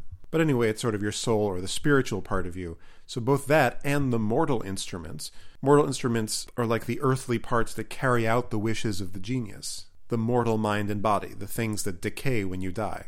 So your spiritual side and your physical side are then in council. Almost like the ruling council of a country, they're debating. So every part of you is having a debate. And the state of man, the condition of a person, and not just condition, but it might also mean something like the government, because we referred to the council, and it's going to keep going on after this metaphor. He says the state of man like to a little kingdom, like a miniature kingdom, all contained in one person, suffers then the nature of an insurrection. Suffers means undergoes or endures the nature of an insurrection, like an uprising or a riot. So while he's thinking about and planning the insurrection he's going to do against Caesar, there's an insurrection going on inside him. It's as though he has to do a civil war of his own within his own mind and body before Rome's civil war. So this really gives us a sense of his state of mind. Everything inside of him is fighting. And in comes Lucius again after this. Lucius, not a great part, but you get a lot of exercise running back and forth off stage and on stage. So we know there's a knock at the door. We also know who it probably is, and Lucius confirms it. He says, Sir, 'tis your brother Cassius at the door, who doth desire to see you. It's interesting that Cassius is referred to as his brother, and it turns out Cassius actually married Brutus's half-sister, so they're sort of in-laws. So it's Cassius who wants to see him, and Brutus knows exactly why he's there. He asks, is he alone? And Lucius replies, no, sir, there are more with him. So he's not alone. There's more people coming along with him. Brutus replies, do you know them? And Lucius says, no, sir, their hats are plucked about their ears, and half their faces buried in their cloaks, that by no means I may discover them by any mark of favor. So their hats are plucked about their ears, as in they're pulled down over their ears. So that's the top half of their face, and then half their faces are buried in their cloaks. So the bottom half of their face is covered with their cloak. So that by no means I may discover them. Discover means recognize or distinguish them from each other by any mark of favor. Favor is like appearance or looks, especially the looks of the face. So their faces are so covered up with their hats and their cloaks that Lucius can't tell who's who. And Brutus cuts him off by ending his verse line. He says, let him enter. And once again, off runs Lucius. And Brutus has another little mini monologue to himself. Clearly that mind is working. He says, they are the faction. Faction as in the group that's plotting against Caesar. They're here, there's no avoiding it. And then he goes off. He says, O conspiracy, shamest thou to show thy dangerous brow by night when evils are most free? So he's almost talking to the idea of conspiracy, of conspiring against another person. Shamest thou, are you even ashamed to show your dangerous brow, not literally your brows, but probably something more like your face or your appearance, by night, when evils are most free? Free as in on the loose or running around. So if plotters are ashamed to show their face even by night, which is a time when evil runs wild, oh then by day, where wilt thou find a cavern dark enough to mask thy monstrous visage? So if you won't show your face even by night, then by day, where are you going to find a cavern, a cave, dark enough to mask, to hide your monstrous visage? I love this phrase. Monstrous, not just ugly like a monster, but actually unnatural, or wrong, or even ill-omened. And visage means face. So how can plotters go out during the day? They can't. Where will they find a cavern dark enough to hide their face? You also get those cool repeated M sounds of mask and monstrous. So they're not going to be able to go out with their faces covered in their hats and their cloaks during the day. But he concludes, seek none conspiracy. As in, don't look for that dark cavern, What should they do instead if they can't hide their faces? Hide it in smiles and affability. Don't hide your face in masks. Don't cover your face. Hide it in smiles and in affability. Affability means friendliness. So that's how conspiracy hides its face during the day, with the mask of being friendly and smiling. For if thou path thy native semblance on, not Erebus itself were dim enough to hide thee from prevention. And why should they hide it in smiles? For if thou path, this is a very unusual verb, path. It literally means to go on a path, go on your way, follow your course. If you continue your conspiracy, thy native semblance on, with your natural appearance on, instead of the mask of smiles, not Erebus itself, not even hell itself. Erebus was the underworld in Greek and Roman mythology. So not even hell was dim enough, dark enough, to hide thee from prevention. Prevention here means stopping to carry out your plan, or getting caught. So if you're planning something like this, you can never show your real face. Not even hell is dark enough to cover up that plot. The only thing that can hide it is pretending to be something else. And this is really interesting. Again, we're seeing Brutus planning the PR side of this, planning the outward appearances he's going to need to hide what's going on. He's not as torn up about the actual murder as he is about how he's going to make it look okay. And in come 5 or 6 of these conspirators, the people we heard about in the previous scene, led, of course, by Cassius and Casca. And Cassius speaks first. He says, "I think we are too bold upon your rest." In other words, we're too bold to intrude on your sleep in the middle of the night. He says, "Good morrow, Brutus. Do we trouble you?" Good morrow literally means good morning, which might be a little alarming to Brutus. Is it morning already? He says, "Do we trouble you?" In other words, do we disturb you? Do we wake you up? So he's being very polite, but Brutus replies, "I have been up this hour, awake all night." So he's been up this hour, he's been on his feet for at least an hour, but he's been awake all night, so he's been lying in bed. They're not disturbing him, he never went to sleep. But then he asks Cassius, "Know I these men that come along with you? Do I know these other guys? Because maybe their faces are still covered, or maybe it's just very dark." And Cassius replies, "Yes, every man of them. And no man here but honors you, and every one doth wish you had but that opinion of yourself which every noble Roman bears of you." This is definitely going back to that playbook, both from their first scene together and from that letter. So he says, "Know I these men?" And Cassius takes that as his cue. He says, "Yes, every man of them.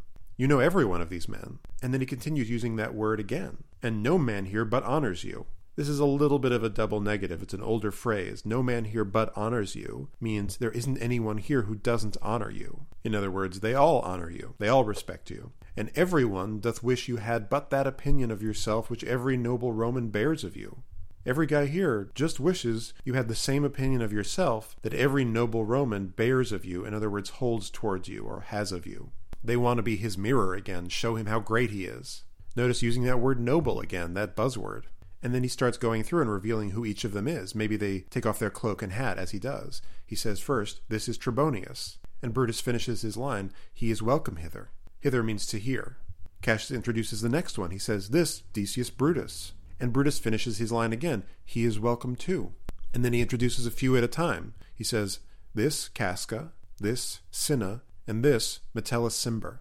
And Brutus replies again, "They are all welcome." It's all very ambiguous. They're welcome, I'll listen to them. And he asks, "What watchful cares do interpose themselves betwixt your eyes and night?" It's very formal, it's very poetic, almost as though he doesn't want to talk about the thing they have to talk about. Watchful here means keeping awake or sleep preventing.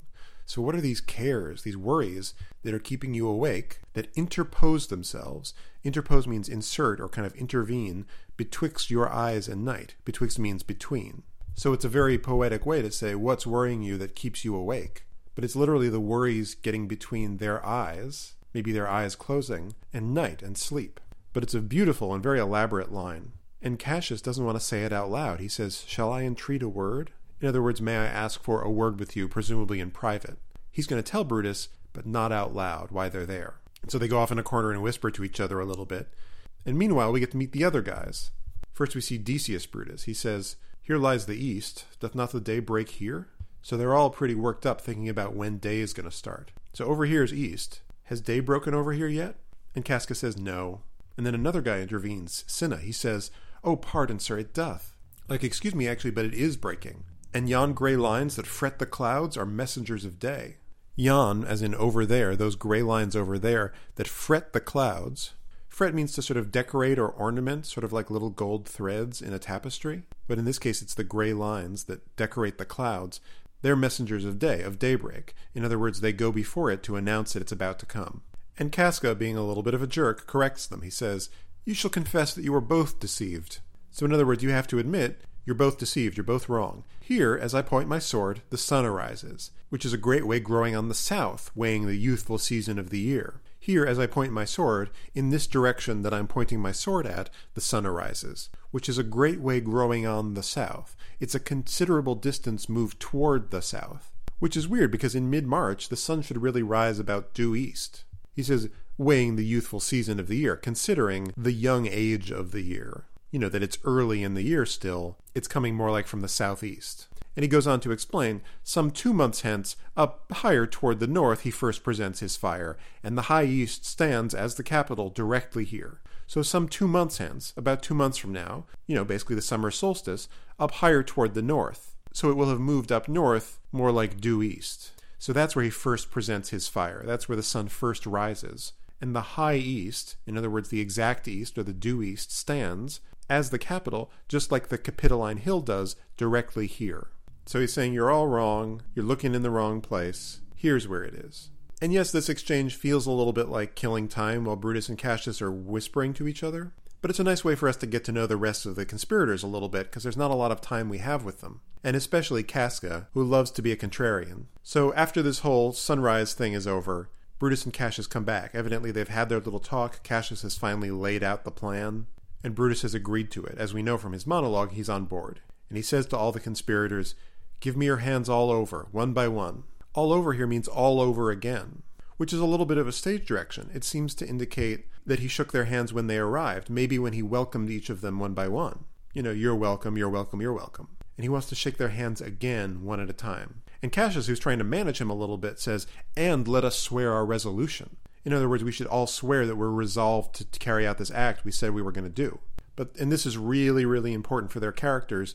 Brutus overrules him. He says, "Oh, no, not an oath. We're not going to swear an oath. What are you talking about? If not the face of men, the sufferance of our souls, the time's abuse, if these be motives weak, break off betimes, and every man hence to his idle bed."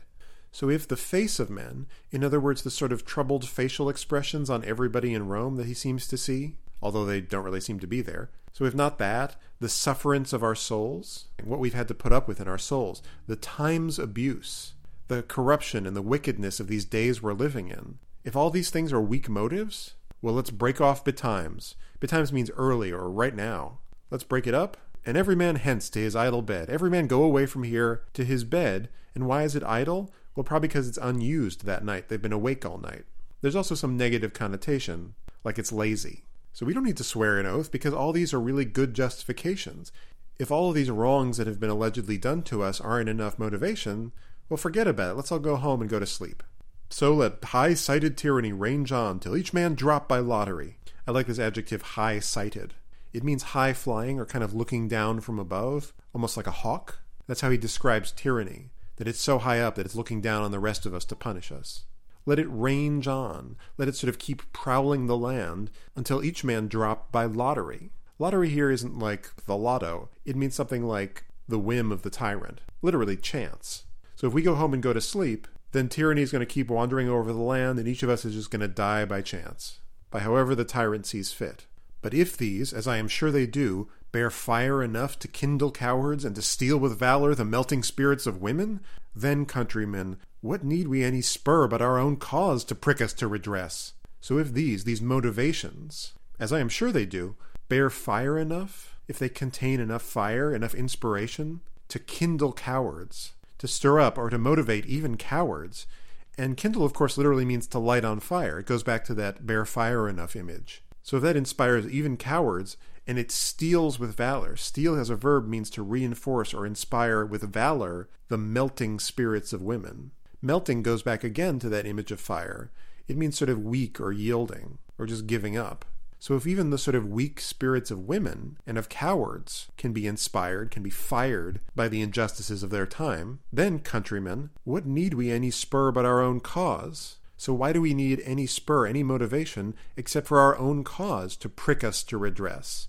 Prick means to urge on. Literally, it comes from the idea of a horse that you spur on to run faster. Their cause is that spur, to prick us, to motivate us to redress, to fixing, making right what's going on. And notice what Cassius has done. Cassius has gotten him to use his language. Remember, speak, strike, redress? Now Brutus is using the word redress. So we don't need to swear an oath. Our cause should inspire us. What other bond than secret Romans that have spoke the word and will not palter? What other sworn oath do we need to bind us together than the fact that we're secret Romans? In other words, we're able to keep a secret, that have spoke the word, that have said we're going to do this, and will not palter. Palter means to kind of like go back on or evade or quibble. It's enough that we're Romans that can be trusted. And what other oath than honesty to honesty engaged, that this shall be, or we will fall for it? So we don't need any other oath than honesty, in other words, one's personal honor, there's that word again. So my honor is engaged, in other words, sworn or pledged, to your honor. And what are we swearing? That this shall be, that we'll do the thing we said we'd do, or we will fall for it. In other words, we'll die for it. And notice the structure of the speech. It's very clear rhetoric. What need we? What other bond? What other oath? These repeated questions. And he says, swear priests and cowards and men cautelous, old feeble carrions, and such suffering souls that welcome wrongs. So swear here means let them swear, like let priests swear. And priest is a little weird here, maybe because they were sort of seen as overly cautious and conservative.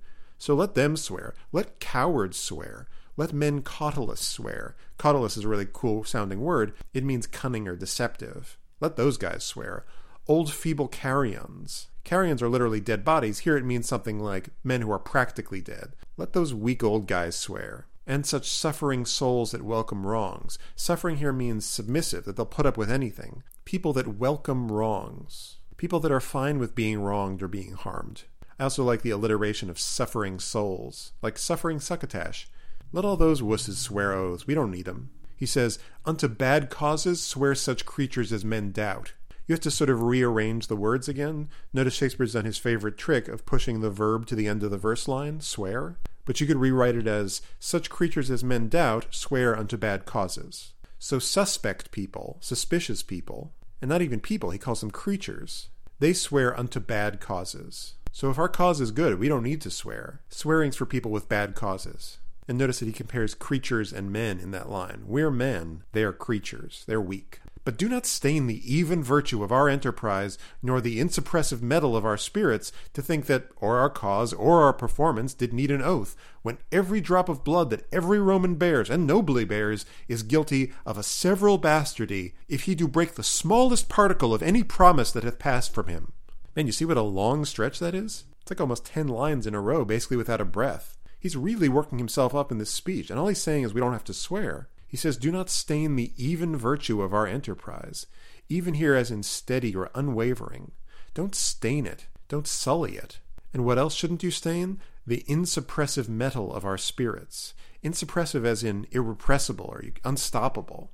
The metal, the strength, or the vigor of our spirits. Don't stain that. Don't disparage it to think that or our cause or our performance did need an oath. So don't stain it by thinking that or, which means either our cause or our performance, or our actually going through with this act that we're resolved to do, did need an oath. We don't need to swear. When every drop of blood that every Roman bears means contains or holds, every drop of blood in every Roman's body, and not only do they hold it nobly, is guilty of a several bastardy. Bastardy literally means not being your father's real son. And he's saying that every individual drop of blood is guilty of a several bastardy. Several means individual. So each drop would be unworthy of being their father's son if he do break the smallest particle, if he breaks even the tiniest little bit of any promise that hath passed from him. Passed from means has been said by him. So we don't need to swear an oath, because every Roman knows he'd be letting down his ancestors, he'd be dishonorable, if he breaks even a little bit of what he promised. And this is quite a long speech about a fairly unimportant point, but he's really taking a stand here on his own. And notice this is a really important turning point in the play because it's the first time he overrules Cassius. But I will warn you, it is not the last time. I count at least 7 times in the play that he overrules Cassius. I'll point them out when they show up. I will also point out to you that he is essentially wrong every time. So Cassius is a little bit of a weasel, but he's a good planner. And as we'll see, Brutus, not a wonderful tactician. He's a really good speaker. He's really well respected. He's a noble guy. His heart is in the right place. but he also really feels the need to be in charge. And those are those two sides of Brutus again. The noble side that knows exactly what he should do and why, and a slightly more selfish side that wants to be in charge. So fine, if that's really important to Brutus, Cassius will let him have it. But he has another important question. He says, but what of Cicero? Oh yeah, remember Cicero? Arguably one of the most respected and important politicians in Rome? Also, we know from yesterday, not very happy with Caesar. So Cassius says, shall we sound him? Sound as in sound out. In other words, see what he thinks of our plan. I think he will stand very strong with us. He'll definitely be on our side. And this excites the other conspirators. Casca says, let us not leave him out. And Cinna finishes his verse line. He says, no, by no means. They're really excited about this. Metellus Cimber is even more excited. He says, oh, let us have him, for his silver hairs will purchase us a good opinion and buy men's voices to commend our deeds. Yeah, let's have him in on the plot, because his silver hairs, they're talking about the color, but in this extended metaphor, it's silver as in money. The fact that he's old and well-respected will purchase us, just as silver would buy goods, a good opinion. Opinion as in reputation. And buy men's voices. Not literally their voices, but like their support. They're speaking out on our behalf. To commend our deeds. To commend, to speak well of our deeds. So having Cicero on their side is going to be really helpful for popular opinion, which is important in this case, because they're about to kill the most famous person in Rome. It shall be said his judgment ruled our hands. Ruled as in governed or directed. Everyone's going to say that he was actually behind it. So not only do they have his support, but if anything goes wrong, they can always blame it on him. Our youths and wildness shall no wit appear, but all be buried in his gravity. No wit here means not even a little. So the fact that we're young and wild won't even be mentioned a little bit, but all be buried in his gravity. Think of the image of buried, like submerged or hidden. All of our youth and wildness is going to be hidden by his gravity, which means his wisdom or his respectability or his authority. So respectable Cicero is going to make us all look better. But again, Brutus disagrees. He overrules them. He says, oh, name him not. Don't suggest that guy. Let us not break with him, for he will never follow anything that other men begin. Break with him, not in our modern sense of disagree, but reveal our plan to him, or even just speak with him. So let's not tell him this is happening. Why? He will never follow anything that other men begin. I love this because I've known a lot of older gentlemen who wouldn't do anything unless it was their idea, or arguably they had forgotten that someone else suggested to them so they could claim it as their idea. And this may actually be a fairly accurate assumption about Cicero. He could only do something if he felt like it was his idea. And Cassius is probably getting steamed at this point, so he just says, then leave him out. Notice that he finishes Brutus's verse line as though he just wants to get this over. And remember, Casca had just said, let us not leave him out, and Cassius ends up with, then leave him out, fine, whatever. And Casca immediately flips. He says, indeed, he is not fit. Fit as in appropriate for our plan. Really interesting to see Casca flip this fast, as though he just kind of goes along with it. So what's happening again and again here is because of how much they respect Brutus, Brutus gets to basically make all the decisions, even though Cassius's ideas are probably the better ones. So fine, I guess that's decided. And then Decius Brutus has another question. Shall no man else be touched, but only Caesar? Shall no other man be touched? Not just touched, but here it means more like attacked or murdered. So is Caesar the only one we're going to kill? And Cassius says, Decius, well urged. Like that was smart of you to bring up. I'm glad you insisted on that question. Maybe he didn't even think of that. Or maybe he was going to bring it up. He goes on, I think it is not meet Mark Antony, so well beloved of Caesar, should outlive Caesar. I think it is not meet. I don't think it's appropriate that Mark Antony, who's so well beloved of, in other words, by Caesar, should outlive him. I like the parallelism in the sound of well beloved of Caesar shall outlive Caesar. You get the repetition of Caesar, you get those V sounds of beloved and outlive. So he's suggesting Mark Antony die at the same time. He goes on, we shall find of him a shrewd contriver, and you know his means, if he improve them, may well stretch so far as to annoy us all, which to prevent, let Antony and Caesar fall together. So we shall find of him, in other words, we'll find him to be a shrewd contriver, a cunning plotter. And you know, his means, this can mean monetary means, but it usually means something more like his capabilities or his capacities. If he improve them, if he actually makes use of them or exploits them, may well stretch so far as to annoy us. Annoy not just like, that annoys me, more like harm or hurt. So if he actually does what he's capable of, they could stretch out so far that they would actually hurt us. Which to prevent him doing that, let Antony and Caesar fall together, let them die at the same time. And I'll give you one guess who disagrees with this assessment. Yep, it's Brutus. He says, our course will seem too bloody, Caius Cassius, to cut the head off and then hack the limbs, like wrath in death and envy afterwards. For Antony is but a limb of Caesar.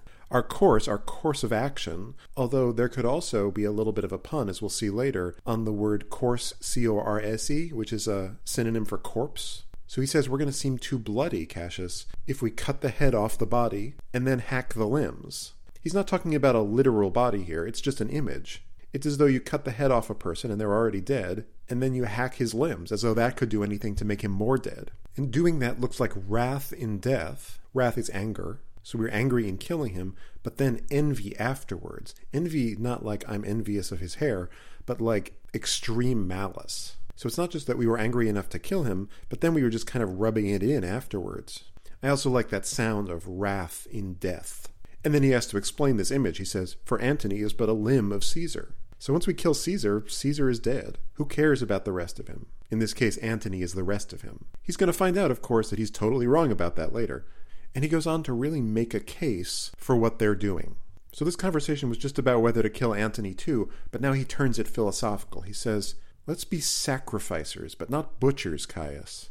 This is a really interesting image. Let's be sacrificers. Sacrificers are like priests who kill animals for religious purposes. Remember, animal sacrifice was a big part of Roman religion. And Caius, remember, is Cassius. So he's comparing their murder to the sort of things that a priest would do. And then this is fascinating. He says, we all stand up against the spirit of Caesar, and in the spirit of men there is no blood. So spirit can be something like soul. It could also be like the idea behind Caesar, the movement or the impulses of Caesar. And in the spirit of men there is no blood. You can't kill a spirit. There's also a little pun here, which is spirit could also be ghost. And as we'll see, the spirit of Caesar spends a lot of time hanging out in this play. So he says we can't kill the spirit, but he says, oh, that we could then come by Caesar's spirit and not dismember Caesar. He says, I wish we could get at Caesar's spirit without dismembering Caesar, without taking him apart physically. Dismembering is taking apart limb from limb. Basically, he wishes they could kill Caesar's spirit without killing the guy. Because remember, Brutus and Caesar as men are pretty close. He says, but alas, Caesar must bleed for it. In other words, for us to get at his spirit, Caesar has to bleed, even though there's no blood in his spirit. But I'd argue, as we find out later in the play, you can't kill his spirit. You can kill the man, but the spirit is going to live on. There's no way at it. Dismembering actually doesn't help. And so Brutus says, and, gentle friends, let's kill him boldly, but not wrathfully. So gentle friends, here more like noble. Let's kill him boldly, let's kill him strongly and resolutely, but not wrathfully. There's that word wrath again, not angrily. So we'll do it, we'll stand behind it, but it won't be because we're angry at him. He says, let's carve him as a dish fit for the gods, not hew him as a carcass fit for hounds. Let's carve him, let's cut him up. But notice that verb, carve. It's a word you'd use for a sacrifice or even for a prized meal, like a turkey or a roast. So let's carve him up as a dish fit for the gods, like a sacrifice that we're going to offer to the gods, not hew him as a carcass fit for hounds. Hew is like chop or hack at, so not like something we'd feed to our dogs. And notice the cool parallel construction here. We're going to carve him as a dish, not hew him as a carcass. He'll be fit for the gods, not fit for hounds. So we'll treat him like an honored sacrifice. Although, as I think Brutus and the others will find, you can't really do it. Killing is killing. Knife in the heart is just knife in the heart. There's no holier way to do it. But he's basically saying, let's not run up the score. He says, and let our hearts, as subtle masters do, stir up their servants to an act of rage, and after seem to chide them. So let's let our hearts, as subtle masters do, subtle here not in our modern sense, but meaning like smart or astute. And what do subtle masters do? They stir up their servants. Stir up means to inspire or prompt. Their servants, the people who work for them, to an act of rage, and after seem to chide them. Chide is like scold or rebuke. So if you're a smart master and you want something violent done, you get your servant to do it, but then publicly you pretend like you didn't really want to do it and he just did it on his own. And who are the masters and servants here? Well, the masters are their hearts, and maybe the servants are their bodies that serve the wishes of their hearts. So their hearts have to be for murder without seeming like they're enjoying it or getting angry too much. And notice the kinds of language that are flowing through this part. He says, let's be sacrificers. Let's kill him boldly. Let's carve him as a dish. Let our hearts. This is another one of his bits of persuasive rhetoric. This is a speech to a crowd. Brutus thinks he's really good at this, and he is pretty good at it. He's a convincing guy. He convinces through language. And while the rest of the guys are talking practically, he's talking in very inflated, inspiring, rhetorical language. So back to the speech. Why should they act this way? Well, he says, this shall make our purpose necessary and not envious. So acting this way will make our purpose, our plan, what we intend to do, it'll make it seem necessary and not envious. Not our modern sense of envious, but malicious or spiteful. That same sense he used envy earlier in the speech. So this can't seem to come out of anger. It has to come from need, from patriotic need. Which so appearing to the common eyes, we shall be called purgers, not murderers. So if it appears necessary to the common eyes, the eyes of the people, there's that image of eyes and seeing again, we shall be called purgers, not murderers. So this is an older idea of medicine, which was still current in Shakespeare's time. The idea was that all diseases of the body were caused by some imbalance of a bodily fluid. So by purging some of that fluid, healers in this time were supposed to restore the balance of those fluids, and they'd restore the health of the patient. In theory, anyway, what usually happened is they took a lot of their blood and they either died or got worse. But the image he's calling up here is really important. It's the image of a healer who causes a body to bleed so that it will get healthier, not a murderer who causes a body to bleed so that it will die. And the body here isn't Caesar's, it's the body of Rome. By spilling Caesar's blood, you heal Rome. That's the image he wants out there. Again, this is textbook PR. Don't use the word murderers, use the word purgers. That's how they want to be seen publicly. They're acting for the health of Rome. And finally, he returns back to the original image, why he started talking. And for Mark Antony, think not of him, for he can do no more than Caesar's arm when Caesar's head is off. So there's that idea of Antony as just a limb of Caesar's body. And when Caesar's dead, you're not going to have to worry about his arm. But Cassius jumps on his line. He finishes this verse line. He says, yet I fear him. So Brutus says, think not of him, but Cassius interrupts. He says, yet I fear him. I am afraid of him. For in the engrafted love. Engrafted is an image from botany. It's like deep-rooted. Like one plant you graft onto another by tying them on, so that there's no difference between the plants anymore. So the love that he bears to, that he has for Caesar, is so deep, and he's probably going to go on and say, he's going to be mad and he's going to do something to us. But Brutus literally cuts him off. He says, alas, good Cassius, do not think of him. Remember in that last line he said, think not of him, and now he repeats it, don't think of him. If he loves Caesar, all that he can do is to himself. Take thought and die for Caesar. So why shouldn't we be worried about Antony's actions after Caesar dies? Well, if he really loves Caesar, all that he can do is to himself. He can't do anything to us. He can take thought, which means sort of like plunge himself into sad contemplation, just think all the time, and die for Caesar. Maybe he'll kill himself because of Caesar. He can't do anything to us. Again, this is wildly off base. As you'll see later, this is arguably the biggest mistake that they make, is letting Antony live. So not only is Brutus convinced that the most Antony could do is kill himself, but he goes on, and that were much he should, for he is given to sports, to wildness, and much company. That were much he should means it's not even likely he'd do that. That's more than he's likely to do. He probably couldn't even kill himself. Why? For he is given to sports. Given means like naturally inclined or tending to. Sports, not like baseball, but like recreations or entertainments. He likes having fun, to wildness and much company. He likes hanging around with other people. This guy isn't a threat. He's a party boy. Remember when Caesar was talking to Antony about why he didn't trust Cassius? He was too sleek-headed, he got too much sleep or something. Well, the assumption is that Antony's the opposite of that. So Caesar always felt safe around him, and presumably Brutus thinks they should feel safe around him too. No worries from this guy, no threat. And Trebonius pipes in. He says, there is no fear in him. Cassius said, I fear him. Well, Trebonius disagrees. There's nothing to fear from him. Let him not die, for he will live and laugh at this hereafter. Hereafter means in the future, in the times to come. So if he survives, he'll end up laughing about this. It'll be nothing to him. I think this is probably driving Cassius crazy, because not only does he think Brutus has some bad ideas and probably shouldn't be in charge of this, but he's starting to convince the other guys because he's a very good speaker. And then finally we hear what time it is. Brutus says, peace, count the clock. Peace as in be quiet. Count the clock. You get that hard K sound of count and clock? So somewhere a clock is striking, and Cassius listens and says, the clock hath stricken 3. Now I should say this is a total anachronism. There were no striking clocks in Rome. This was a modern invention. Some people say, well, this was just Shakespeare forgetting what time period he was writing in. You could also make an argument that this is deliberate, and it's Shakespeare reminding his audience that, this is kind of about Rome, but it's kind of about us too. It's a nice way to bring the modern world into this ancient story and remind people this isn't about other people, this is about what's going on today. So they hear that it's 3 a.m., and Trebonius says, "'Tis time to part." But Cassius isn't done yet. He finishes that verse line. He says, "But it is doubtful yet whether Caesar will come forth today or no, for he is superstitious grown of late, quite from the main opinion he held once of fantasy, of dreams and ceremonies." So they haven't finished plotting yet. It's doubtful yet, he says. In other words, it's still a question whether Caesar will come forth today or no, whether he'll come out of his house today or not. Why? Because he's superstitious grown of late. Of late means lately or recently. So for some reason, he's become more superstitious, quite from the main opinion. From means contrary to or far from the main opinion. Main here, not in our modern sense, it means firm or strong.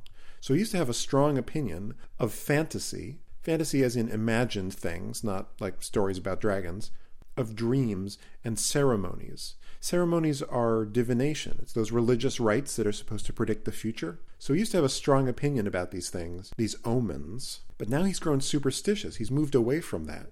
And as an Epicurean, remember, someone who doesn't really believe in omens, this probably drives Cassius crazy that he's changed his mind about this stuff. So what is he worried about? It may be these apparent prodigies, the unaccustomed terror of this night, and the persuasion of his augurers may hold him from the capital today. So it may be these apparent prodigies, not apparent in the sense we use it today, like obvious. It comes from the word appearing. Prodigies, these omens or signs, the ones that appear tonight. The unaccustomed terror, unaccustomed as in unusual or unfamiliar, the terror of this night. Remember, all this stuff is still going on around them, these crazy fires and lions and stuff. And the persuasion of his augurers. Augurers are those priests, these diviners who are supposed to see the future. So they're persuading him, and they may hold him from the capital today. Hold as in hold back or keep him back from going to the capital as he was requested to today. So he's worried Caesar's going to change his mind because of these bad omens. But Decius says, "Never fear that. Don't worry about that. If he be so resolved, I can o'ersway him, for he loves to hear that unicorns may be betrayed with trees, and bears with glasses, elephants with holes, lions with toils, and men with flatterers. If he be so resolved, if he be resolved that way, in other words, to stay home, I can o'ersway him." O'ersway is like override or persuade to do something different. "For he loves to hear that unicorns may be betrayed with trees." Yeah, I didn't expect unicorns in Julius Caesar, did you? Betrayed here means caught, because supposedly, and I'm kidding you not, the way to catch a unicorn was that you stood in front of a tree, you got the unicorn to try to stab you with its horn, and then you moved away at the last second so that its horn got stuck in the tree. This is some real Looney Tunes stuff here. But if you believed in unicorns, this was, according to legend, how you caught them, by taking advantage of the fact that they couldn't stop very suddenly, I guess. Now I'm just trying to picture a unicorn with its horn stuck in a tree. Pretty hilarious. So he's saying you can catch unicorns with trees, you can catch bears with glasses, in other words, mirrors.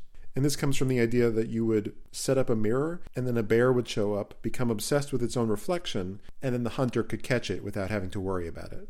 You could throw a net over it or shoot it, because it would be obsessed with looking at itself. Cool, I did not know that. Next time I go bear hunting, I will bring a full-length mirror. You can catch elephants with holes as in big pits in the ground, that you cover over with grass or something. They still do this.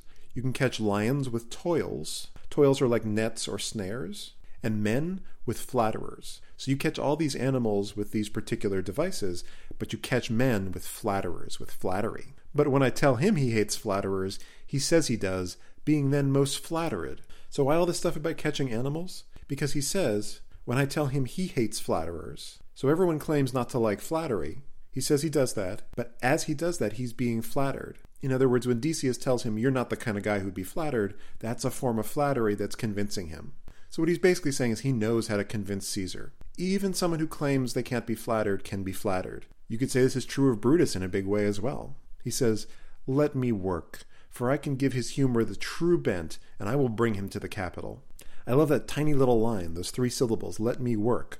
3 single syllables, "let me work." Why? For I can give his humor the true bent. His humor like his disposition or his true nature. Decius says he can give Caesar's humor the true bent, which here means like the right direction. I can send it on the right way, and I will bring him to the capital. I can manipulate him to leave his house.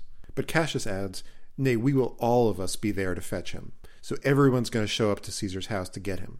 And Brutus asks, by the 8th hour, is that the uttermost? By the 8th hour means by 8 a.m. Is that the uttermost? Uttermost is like the latest we should get there. And Cinna replies, be that the uttermost, and fail not then. In other words, don't fail to show up by then. And Metellus Cimber has another idea. He says, Caius Ligarius doth bear Caesar hard, who rated him for speaking well of Pompey. So this other guy, Caius Ligarius, bears Caesar hard. In other words, holds a grudge against Caesar. Why? Because he rated him, which means like scolded him, for speaking well of Pompey. Pompey being Caesar's old enemy. I wonder none of you have thought of him. I'm surprised none of you thought of him for our conspiracy. So they're thinking of adding more people to the plot. And Brutus says, now good Metellus, go along by him. By him as in to his house, go fetch him. He loves me well, and I have given him reasons. In other words, I have given him reasons to love me. I've been very good to him. And as a result, he says, send him but hither, and I'll fashion him. Just send him here, and I'll fashion him. In other words, I'll mold or shape him to our plot. So that's also decided on. And Cassius finally decides to break up the party, because time's running out here. He says, the morning comes upon us. Maybe they can start to see the first flecks of light that they've been talking about. We'll leave you, Brutus. And friends, disperse yourselves, but all remember what you have said, and show yourselves true Romans. So disperse yourselves, go your separate ways. Maybe also go out one by one, so you don't go out in one sort of single suspicious group of all the important people in Rome. But all remember what you have said, and show yourselves true Romans. What are true Romans? Well, they're honorable Romans, whose word is their bond. Remember, he wanted to swear everybody to a binding oath. So in a way, this is kind of his backdoor version of that. Everybody remember what you promised. And Brutus has a really interesting follow-up to that. Remember that thing earlier on in his monologue about how if you're pretending to be something, you have to smile on the outside? Well, his advice here is exactly that. He says, good gentlemen, look fresh and merrily. Fresh means bright, like without a care. Look happy. He is always about external appearance. That's incredibly important to him. Let not our looks put on our purposes, but bear it as our Roman actors do, with untired spirits and formal constancy. So let's not let our looks, the way we look on the outside, put on, in other words, reveal or display our purposes, our intentions, our plans. But instead, bear it, in other words, play your part, as our Roman actors do. This is certainly a very, very meta moment, because of course they're actors performing in a play. So he's saying they should pretend just like actors do, with untired spirits and formal constancy. So untired could mean not tired, as in awake. But tired can also mean wearing clothes or wearing a costume. So untired could mean that their spirits should seem like they're not hiding anything. They're not wearing a costume at all. And formal constancy. Formal as in form. So we should have a consistent shape, a behavior that's just like it always is. Act well. Don't let anyone see through your disguise. And so good morrow to you, every one. Good morrow as in good morning. And with that, all the conspirators troop out. So this is happening, they have plans, it's going forward. But we've also learned a lot about Brutus in this scene and what kind of leader he is. And as is so often the case in this play, just when a huge crowd of people leaves the stage, we're left with a very, very small scenelet. So everybody troops off, Brutus is alone for a second, and he yells off, "Boy, Lucius!" Oh, so this is new information. We know that Lucius is young. He calls out to him, but no response. Fast asleep? It is no matter. Enjoy the honey-heavy dew of slumber. This is a very pretty, consciously poetic line, especially after the, firm rhetoric of what came before. It sort of slows the scene down. Enjoy the honey-heavy dew. Dew, remember, is water that's left on all the plants at night. Here almost as a refreshment, like drinking cool water. In this case, it's the dew of slumber, of sleeping. So he's telling him to enjoy the honey-heavy dew. It's a beautiful image, as heavy as honey. You can feel that image.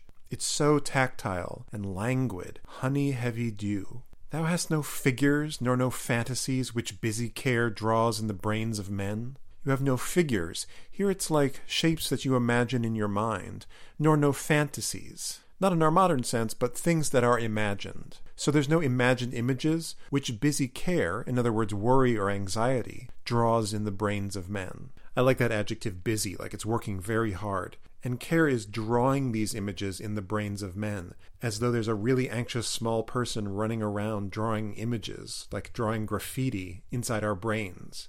But really what Brutus is talking about, again, is himself. He's the one who has all these images running around his mind. He wishes he could sleep. Remember, he hasn't slept in at least a day. Therefore thou sleepst so sound. That's why you can sleep. You're not thinking and thinking like I am. And look at the alliteration in this passage. Figures and fantasies, honey, heavy, sleep, sound. It's a very poetic little section, and it has the effect of quieting down the stage after a very talkative section and preparing us for what comes next. And what comes next is really a surprise. This is a very male play. It is important men talking about important ideas. And all of a sudden, a woman enters the stage. Thank God, right? And it's as much a surprise to Brutus as it is to us. So his wife Portia comes on and says, "Brutus, my lord?" And he's shocked. He says, "Portia, what mean you?" Mean as in intend. Almost like, what are you doing here? What do you need to do here? What do you want to do here? Wherefore rise you now? Why are you waking up now? It is not for your health thus to commit your weak condition to the raw, cold morning. It's not for your health. In other words, it's not good for your health. Thus, in this way, to commit like entrust, or give over your weak condition. Now, this could be referring to the fact that she's female, or more likely the fact that she's sick. To the raw, cold morning. Listen to the stress in this language. Normally, the syllable of cold wouldn't be stressed. It would be unstressed. But instead, we get these 3 stressed syllables. To the raw, cold morning. You really feel that rawness and cold. And he's just said to her, it's not healthy for your condition to be outside in the morning like this. And she comes right back to him. She says, nor for yours neither. It's really witty on her part. It isn't good for your weak condition, buddy. She's worried about him, but she's clearly also a little angry at him. She says, you've ungently, Brutus, stole from my bed. Ungently means unkindly or even not nobly. Remember, his favorite quality is his nobility. But she says, you're acting in a way that isn't kind or noble. And what has he done? He stole from her bed, snuck away from her bed, almost like a thief. Notice, by the way, that her language also uses that technique of enjambment. Remember where an idea runs across from one verse line to the next? It gives you that sense of agitation or running along. So he snuck away from her bed, and yesternight at supper you suddenly arose and walked about, musing and sighing, with your arms across, and when I asked you what the matter was, you stared upon me with ungentle looks. So yesternight, last night at supper, you suddenly arose and walked around, musing and sighing, musing as in pondering or thinking, and sighing, with your arms across, as in your arms crossed. This is sort of a classic pose of someone who's lost in thought. He's thinking, he's sighing, he's crossed his arms. You also have that A sound repetition, arms across. And when I asked you what the matter was, you stared upon me with ungentle looks. There's that word ungentle again. Mean or not noble. She's hitting that again and again. He stared at his own wife when she asked him what was wrong with him. I urged you further, then you scratched your head and too impatiently stamped with your foot. I urged you further, in other words, I pressed you or I asked you again. Then you scratched your head and too impatiently stamped with your foot. So not just ungently, but impatiently. She's noticing all these physical things he's doing, where he's kind of acting out. So she's worried about him, but again, she's a little angry at the way he behaves, too. Yet I insisted, yet you answered not, but with an angry wafture of your hand gave sign for me to leave you. So yet, still I insisted, I asked again and again, yet still you didn't answer. But instead, with an angry wafture of your hand, that's a cool word, it literally means waving, but you can just see that kind of dismissive gesture. You gave a sign that I should leave you. I don't want to talk to you. Leave me alone. And again, we're used to this idea of the noble Brutus, but here's a guy who's so lost in thought that he's kind of mean to his wife. And if you look back across this section, what you see is her anatomizing him, looking at all these parts of his body. It starts with the arms across. Then he stares at her with his eyes. Then he scratches his head. Then he stamps his foot. Then he waves his hand. So all these physical gestures, but he won't tell her what's wrong. He didn't say leave me. He gave a sign for her to leave him. And notice right at the end of this anatomizing section, we have a line of monosyllables. Gave sign for me to leave you, and then it even extends into the next sentence. So I did. It slows it down and gets us ready for the next section, which is going to have much longer words, much more complex ideas. So she did leave him. So I did, fearing to strengthen that impatience which seemed too much enkindled, and withal hoping it was but an effect of humour, which sometime hath his hour with every man. So I did leave you, just like you asked me to, fearing to strengthen that impatience which seemed too much enkindled. Remember he impatiently stamped with his foot? Well, she was worried that if she pressed him further, she was going to strengthen his impatience, which seemed too much enkindled, i.e. already going. So he was already impatient. Literally, it means lit on fire. So it was too fiery already, and she was worried about strengthening the fire. And withal means in addition or moreover, hoping it was but an effect of humor. She was hoping it was just sort of a symptom of a bad mood he was in, which sometime, occasionally now and then, hath his hour, has its time with every man. So everybody has a time where they're in kind of a bad mood. And she figured if she just left him alone, things would work themselves out. But it hasn't happened. He's in the same shape he was. It will not let you eat, nor talk, nor sleep. And could it work so much upon your shape, as it hath much prevailed on your condition, I should not know you, Brutus. Notice again those monosyllables. He's slowing it down. It will not let you eat, nor talk, nor sleep. And could it work so much? Work means have an effect or change your shape as much as it has prevailed, in other words, succeeded or been victorious on your condition, your state of mind, your disposition. So if this mood could change your shape as much as it's changed your state of mind, I should not know you, Brutus. In other words, I wouldn't recognize you as Brutus. That's how changed you are inside. If it changed your outside shape in the same way it changed your inside shape, I wouldn't recognize you any more as my husband. And she concludes, Dear my lord, make me acquainted with your cause of grief.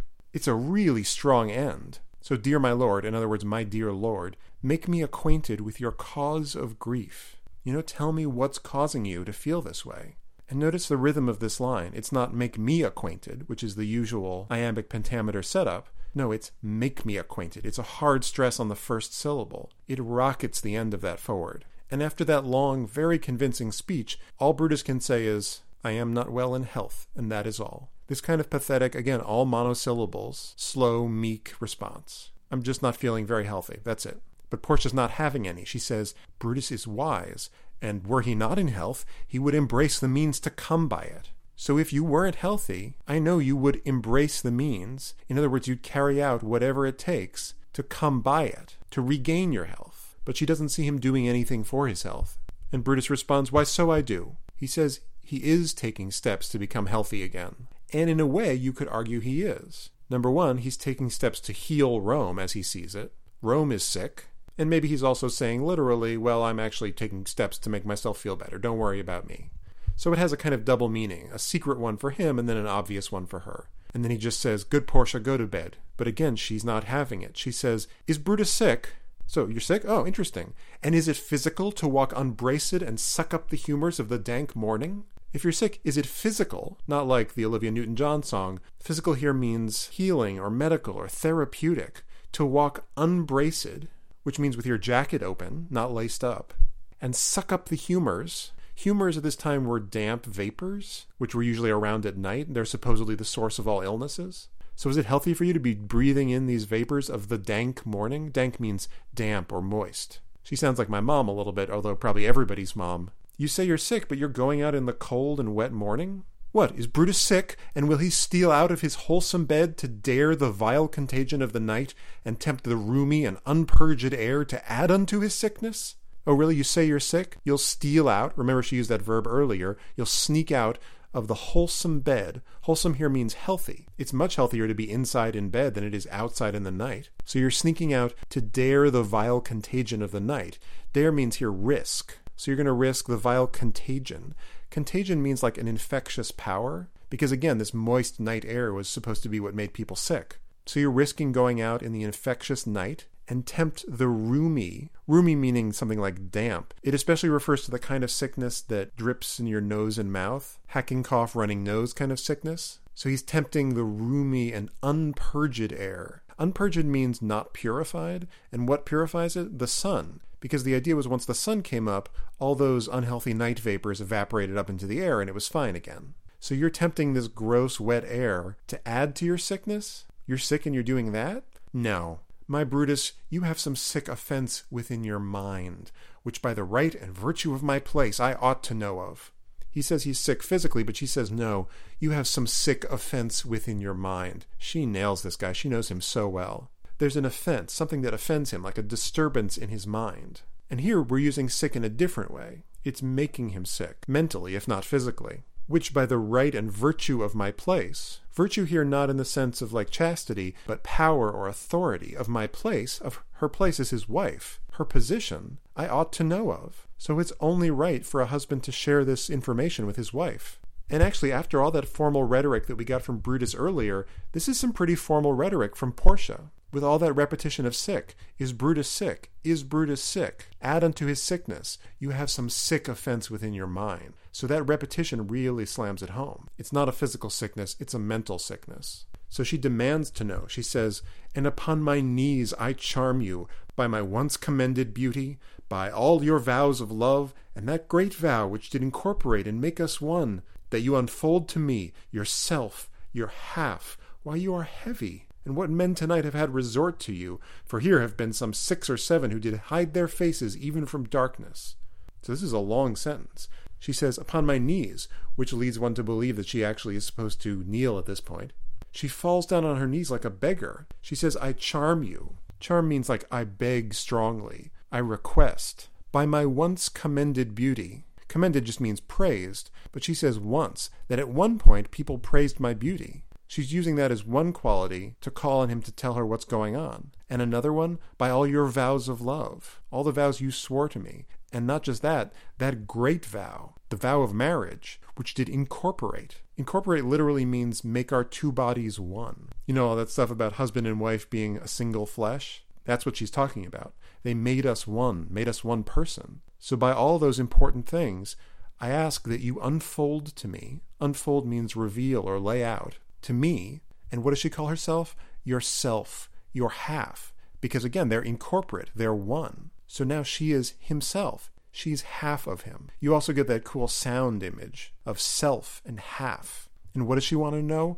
Why he is heavy. Not like why he's gained weight, why he's sad. And what men tonight have had resort to you. Oh, so she saw the men, she knows. Had resort, not like they went to the Caribbean. It means visited or met with you. So who are these men? So she doesn't only want to know why he's sad and upset, she wants to know who these guys that visited him are. For here have been some 6 or 7 who did hide their faces even from darkness. So when it's that dark out, why do they even have to hide their faces?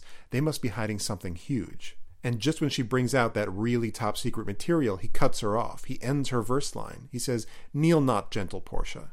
Don't kneel, gentle Portia. There's that word gentle, which can mean kind, but can also mean noble, in the same way that she used ungently with him. And you get that repeated end sound of kneel not. And then she comes back at him with true poetic wit. He says, kneel not, gentle Portia, and she responds, I should not need if you were gentle Brutus. So if you were the same noble Brutus I knew, I wouldn't need to kneel. And she isn't only echoing his language with that gentle Portia, gentle Brutus thing, she's echoing the sound with kneel and need. I love the way she turns his language back on him. This is something that a couple might do in a Shakespeare comedy, play with language like this. The effect on stage is of someone almost being put in their place. And she keeps going after him. She says, within the bond of marriage, tell me, Brutus, is it accepted I should know no secrets that appertain to you? So accepted means like an exception. So within the bond of marriage, is there just this one exception that I shouldn't know any secrets that pertain to you? Appertain means relate or belong. So we swore that we would love and all that stuff, but we weren't allowed to know any secrets.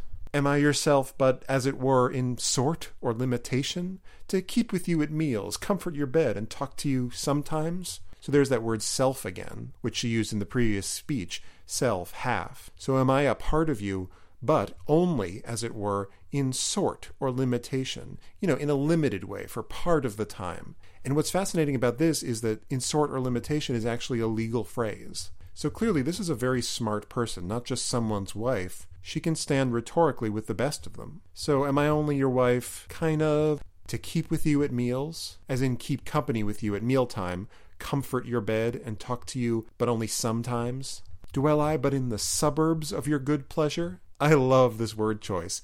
In the suburbs of your good pleasure. Suburbs literally like outlying areas. So the suburbs of his good pleasure means that she only gets to share the parts that he wants her to share. Those kind of outward parts where he shares a little bit with her, but nothing true and real and personal. In Shakespeare's time, by the way, the suburbs were the bad parts of town, where the brothels and the entertainments were located. It's where the Globe Theatre was located, in the suburbs, next to the execution grounds and the bear baiting and all that good stuff.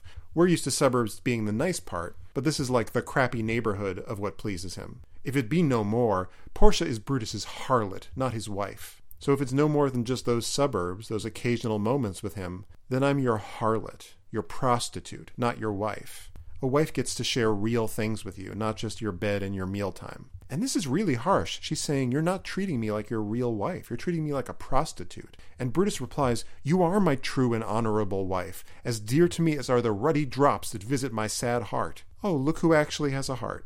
This finally gets him to respond to her. She says, you're not treating me like your wife. He says, you are my wife, and not just wife, true and honorable, which you know, terms that mean a lot to him. You're as dear to me as are the ruddy drops, ruddy as in bloody, that visit my sad heart. So you're as important to me as the blood that runs through my heart. It's actually a very pretty image, the drops of blood visiting his sad heart. And that's great. He's actually responded to her. But she follows up. She says, if this were true, then should I know this secret? So if I were really your wife, then I would know your secret. I grant I am a woman, but withal a woman that Lord Brutus took to wife. So I admit, I'm only a woman. But withal, nevertheless, I'm a woman that you took to wife, that you married. I must be important. I grant I am a woman, but withal a woman well reputed, Cato's daughter. So she repeats that same phrase. I admit I am a woman, but withal, nevertheless, I'm a woman well reputed, a woman with a good reputation, someone from a high station. And in fact, I'm Cato's daughter. Who's Cato? Well, Cato is a famous Roman philosopher and politician who famously clashed with Caesar and then killed himself rather than be captured. That's something that would have happened in real life about 2 years before the events of this play. So his death was very recent and famously honorable. He wouldn't be captured, he killed himself instead. She comes from a really good family, a really famous, a really honorable family. So see, she knows rhetoric and she's using it against him with that repetition of, I grant I am a woman, but withal a woman, ... using it twice. Think you I am no stronger than my sex, being so fathered and so husbanded? So do you think I am no stronger than my sex? In other words, other women? Since I have such a great father and such a great husband? Tell me your counsels, I will not disclose them. Counsels are like secret matters. If you tell them to me, I won't disclose them, I won't reveal them. And then here's the kicker. I have made strong proof of my constancy, giving myself a voluntary wound here in the thigh. Whoa! She what? She wants to prove to him that she won't tell his secrets, so she says, I have made strong proof, in other words, I've made a strong demonstration, or I've provided strong evidence of my constancy. Constancy meaning like fortitude or trustworthiness or steadfastness, that you can trust me, by giving myself a voluntary wound here in the thigh. Basically, she's demonstrating to him that she can be trusted if she's willing to cut herself in the thigh. And this is usually a great moment on stage. Often she'll reveal it when she says here. I suppose theoretically you could even do this live on stage, where she wounds herself to prove how strong she is. And I think sometimes this is played as like, oh, crazy Portia, self-harming. But I don't think that's what this is at all. I think she's proving, on Roman terms, just how trustworthy she is, in a way that, to be honest, Brutus himself can't do. Remember he didn't want to swear an oath earlier? This lady is tough, and she's strong, and she is Roman. In a lot of ways, she's tougher and more Roman than he is. She says, can I bear that with patience and not my husband's secrets?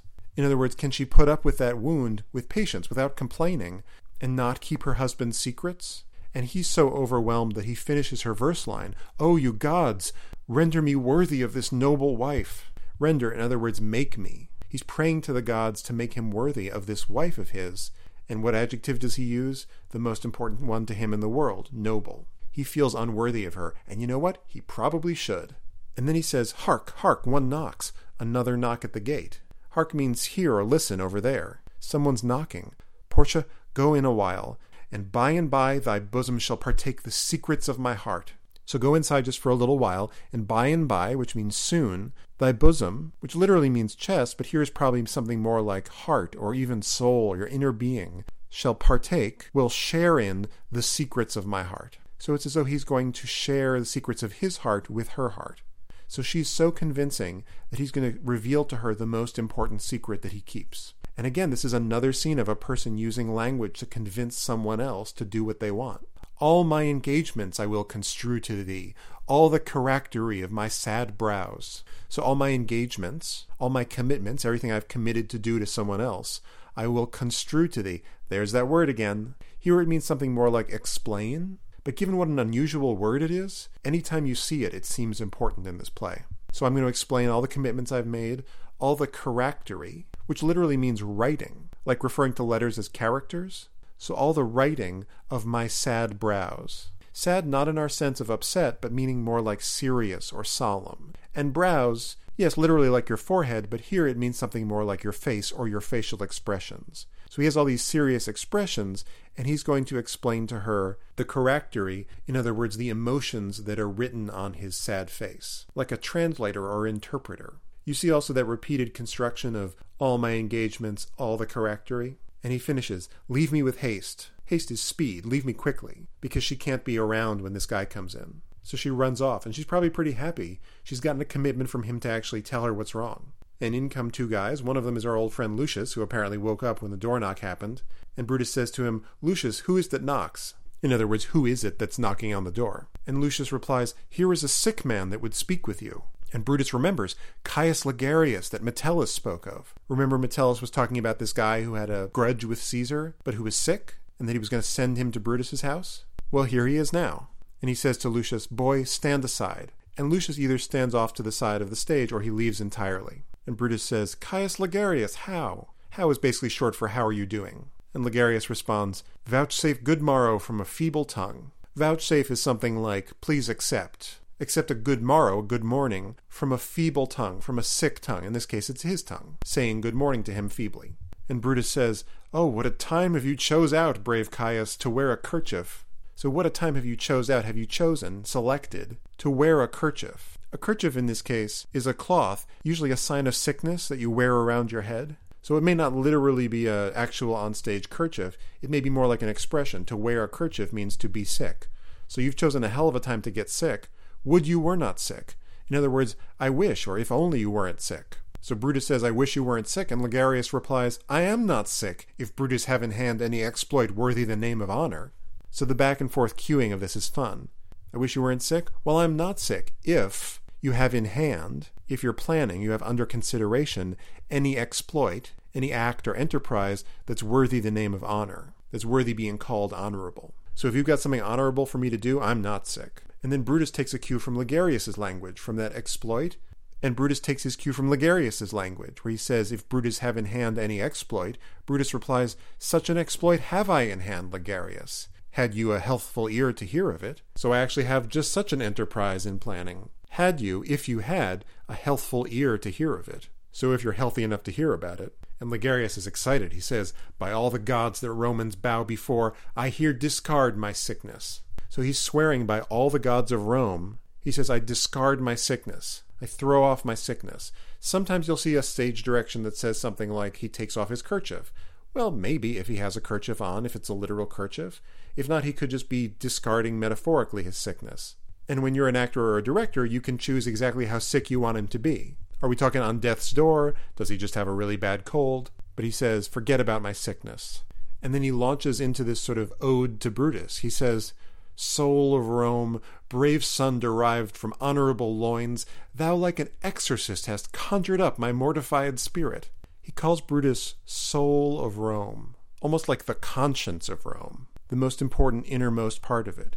Brave son derived from honorable loins. Brave not just in our sense of like brave to fight a lion, but brave can here mean like excellent or noble. Derived, in other words, descended from honorable loins. Loins obviously have the literal physical meaning of where babies come from, but here it just stands in for ancestors. So he hails his honorable ancestors, and he says, thou like an exorcist. It's a really cool image. An exorcist, not necessarily someone who dispossesses possessed people, but someone who conjures up spirits. So like an exorcist, you've conjured up my mortified spirit. Mortified in that sense of mortality, his spirit was almost dead. But Brutus brought it back to life, brought it back from the grave. He feels that much better. He says, now bid me run, and I will strive with things impossible. Yea, get the better of them. So bid me, in other words, just ask or tell me to run, and I will strive with, I'll compete against impossible things. Yea, in fact, I'll get the better of them. I'll beat them. That's how much better he feels. He can run against anything. What's to do? And Brutus finally reveals it. He says, a piece of work that will make sick men whole. Whole here means something like healthy, like wholesome.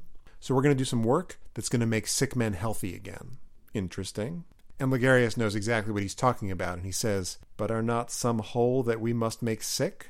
It's a nice little pun. In fact, it again sounds like something that might belong in a comedy. It's true wit. He turns his line around.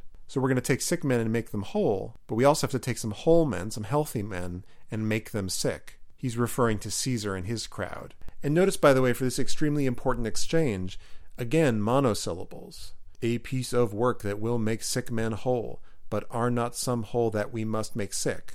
It really slows it down, and you have two people communicating a message between the lines. And Brutus kind of likes his joke. He says, that must we also. We also have to do that too. We have to make the whole people sick. What it is, my Caius, I shall unfold to thee as we are going to whom it must be done. Again, they won't just come out and say it. He says what it is, what it is that we have to do, I shall unfold to thee. I'll reveal to you as we are going to whom it must be done. As we're going to the person, it must be done to, which seems to imply that they're on their way to Caesar's house. And Brutus is going to let Caius Ligarius in on the plan as they're on their way. This is something that Shakespeare likes to do a lot. Right at the end of the scene, he'll remind everyone what we're about to do and how exciting it is, and then everyone will head out. And Ligarius is so excited he doesn't even let Brutus finish his verse line. He says, set on your foot, and with a heart new fired I follow you to do I know not what, but it sufficeth that Brutus leads me on. He says, set on your foot. In other words, proceed or advance. You start walking, and with a heart new fired, which means like rekindled or newly lit on fire, newly excited, I follow you to do I know not what. I don't actually know what I'm going to do. I have a general idea, but it sufficeth that Brutus leads me on. It suffices, it's enough for me that Brutus is the one who's leading me to do it. So he's saying, before I even know what the plan is, I'll follow you because you're you. And Brutus is so excited and bolstered by this that he then finishes Ligarius' verse line. He says, follow me then. Let's go. It makes for a really exciting end to this very long contemplative scene. But now there's a sense at the end of this scene that we're going off to do this thing. The plan is finally going into motion. Well, that's the end of part 2 of Clear Shakespeare, Julius Caesar. When we come back for part 3, we'll finally see that plot put into action. Exciting, right? I hope you're enjoying Clear Shakespeare. If you do, I really appreciate it if you would subscribe on iTunes. And if you like the podcast, please leave a good review. I'd also really appreciate it if you could help to make this podcast possible. Go to clearshakespeare.com/support and kick in a few bucks. Thanks a lot. Bye.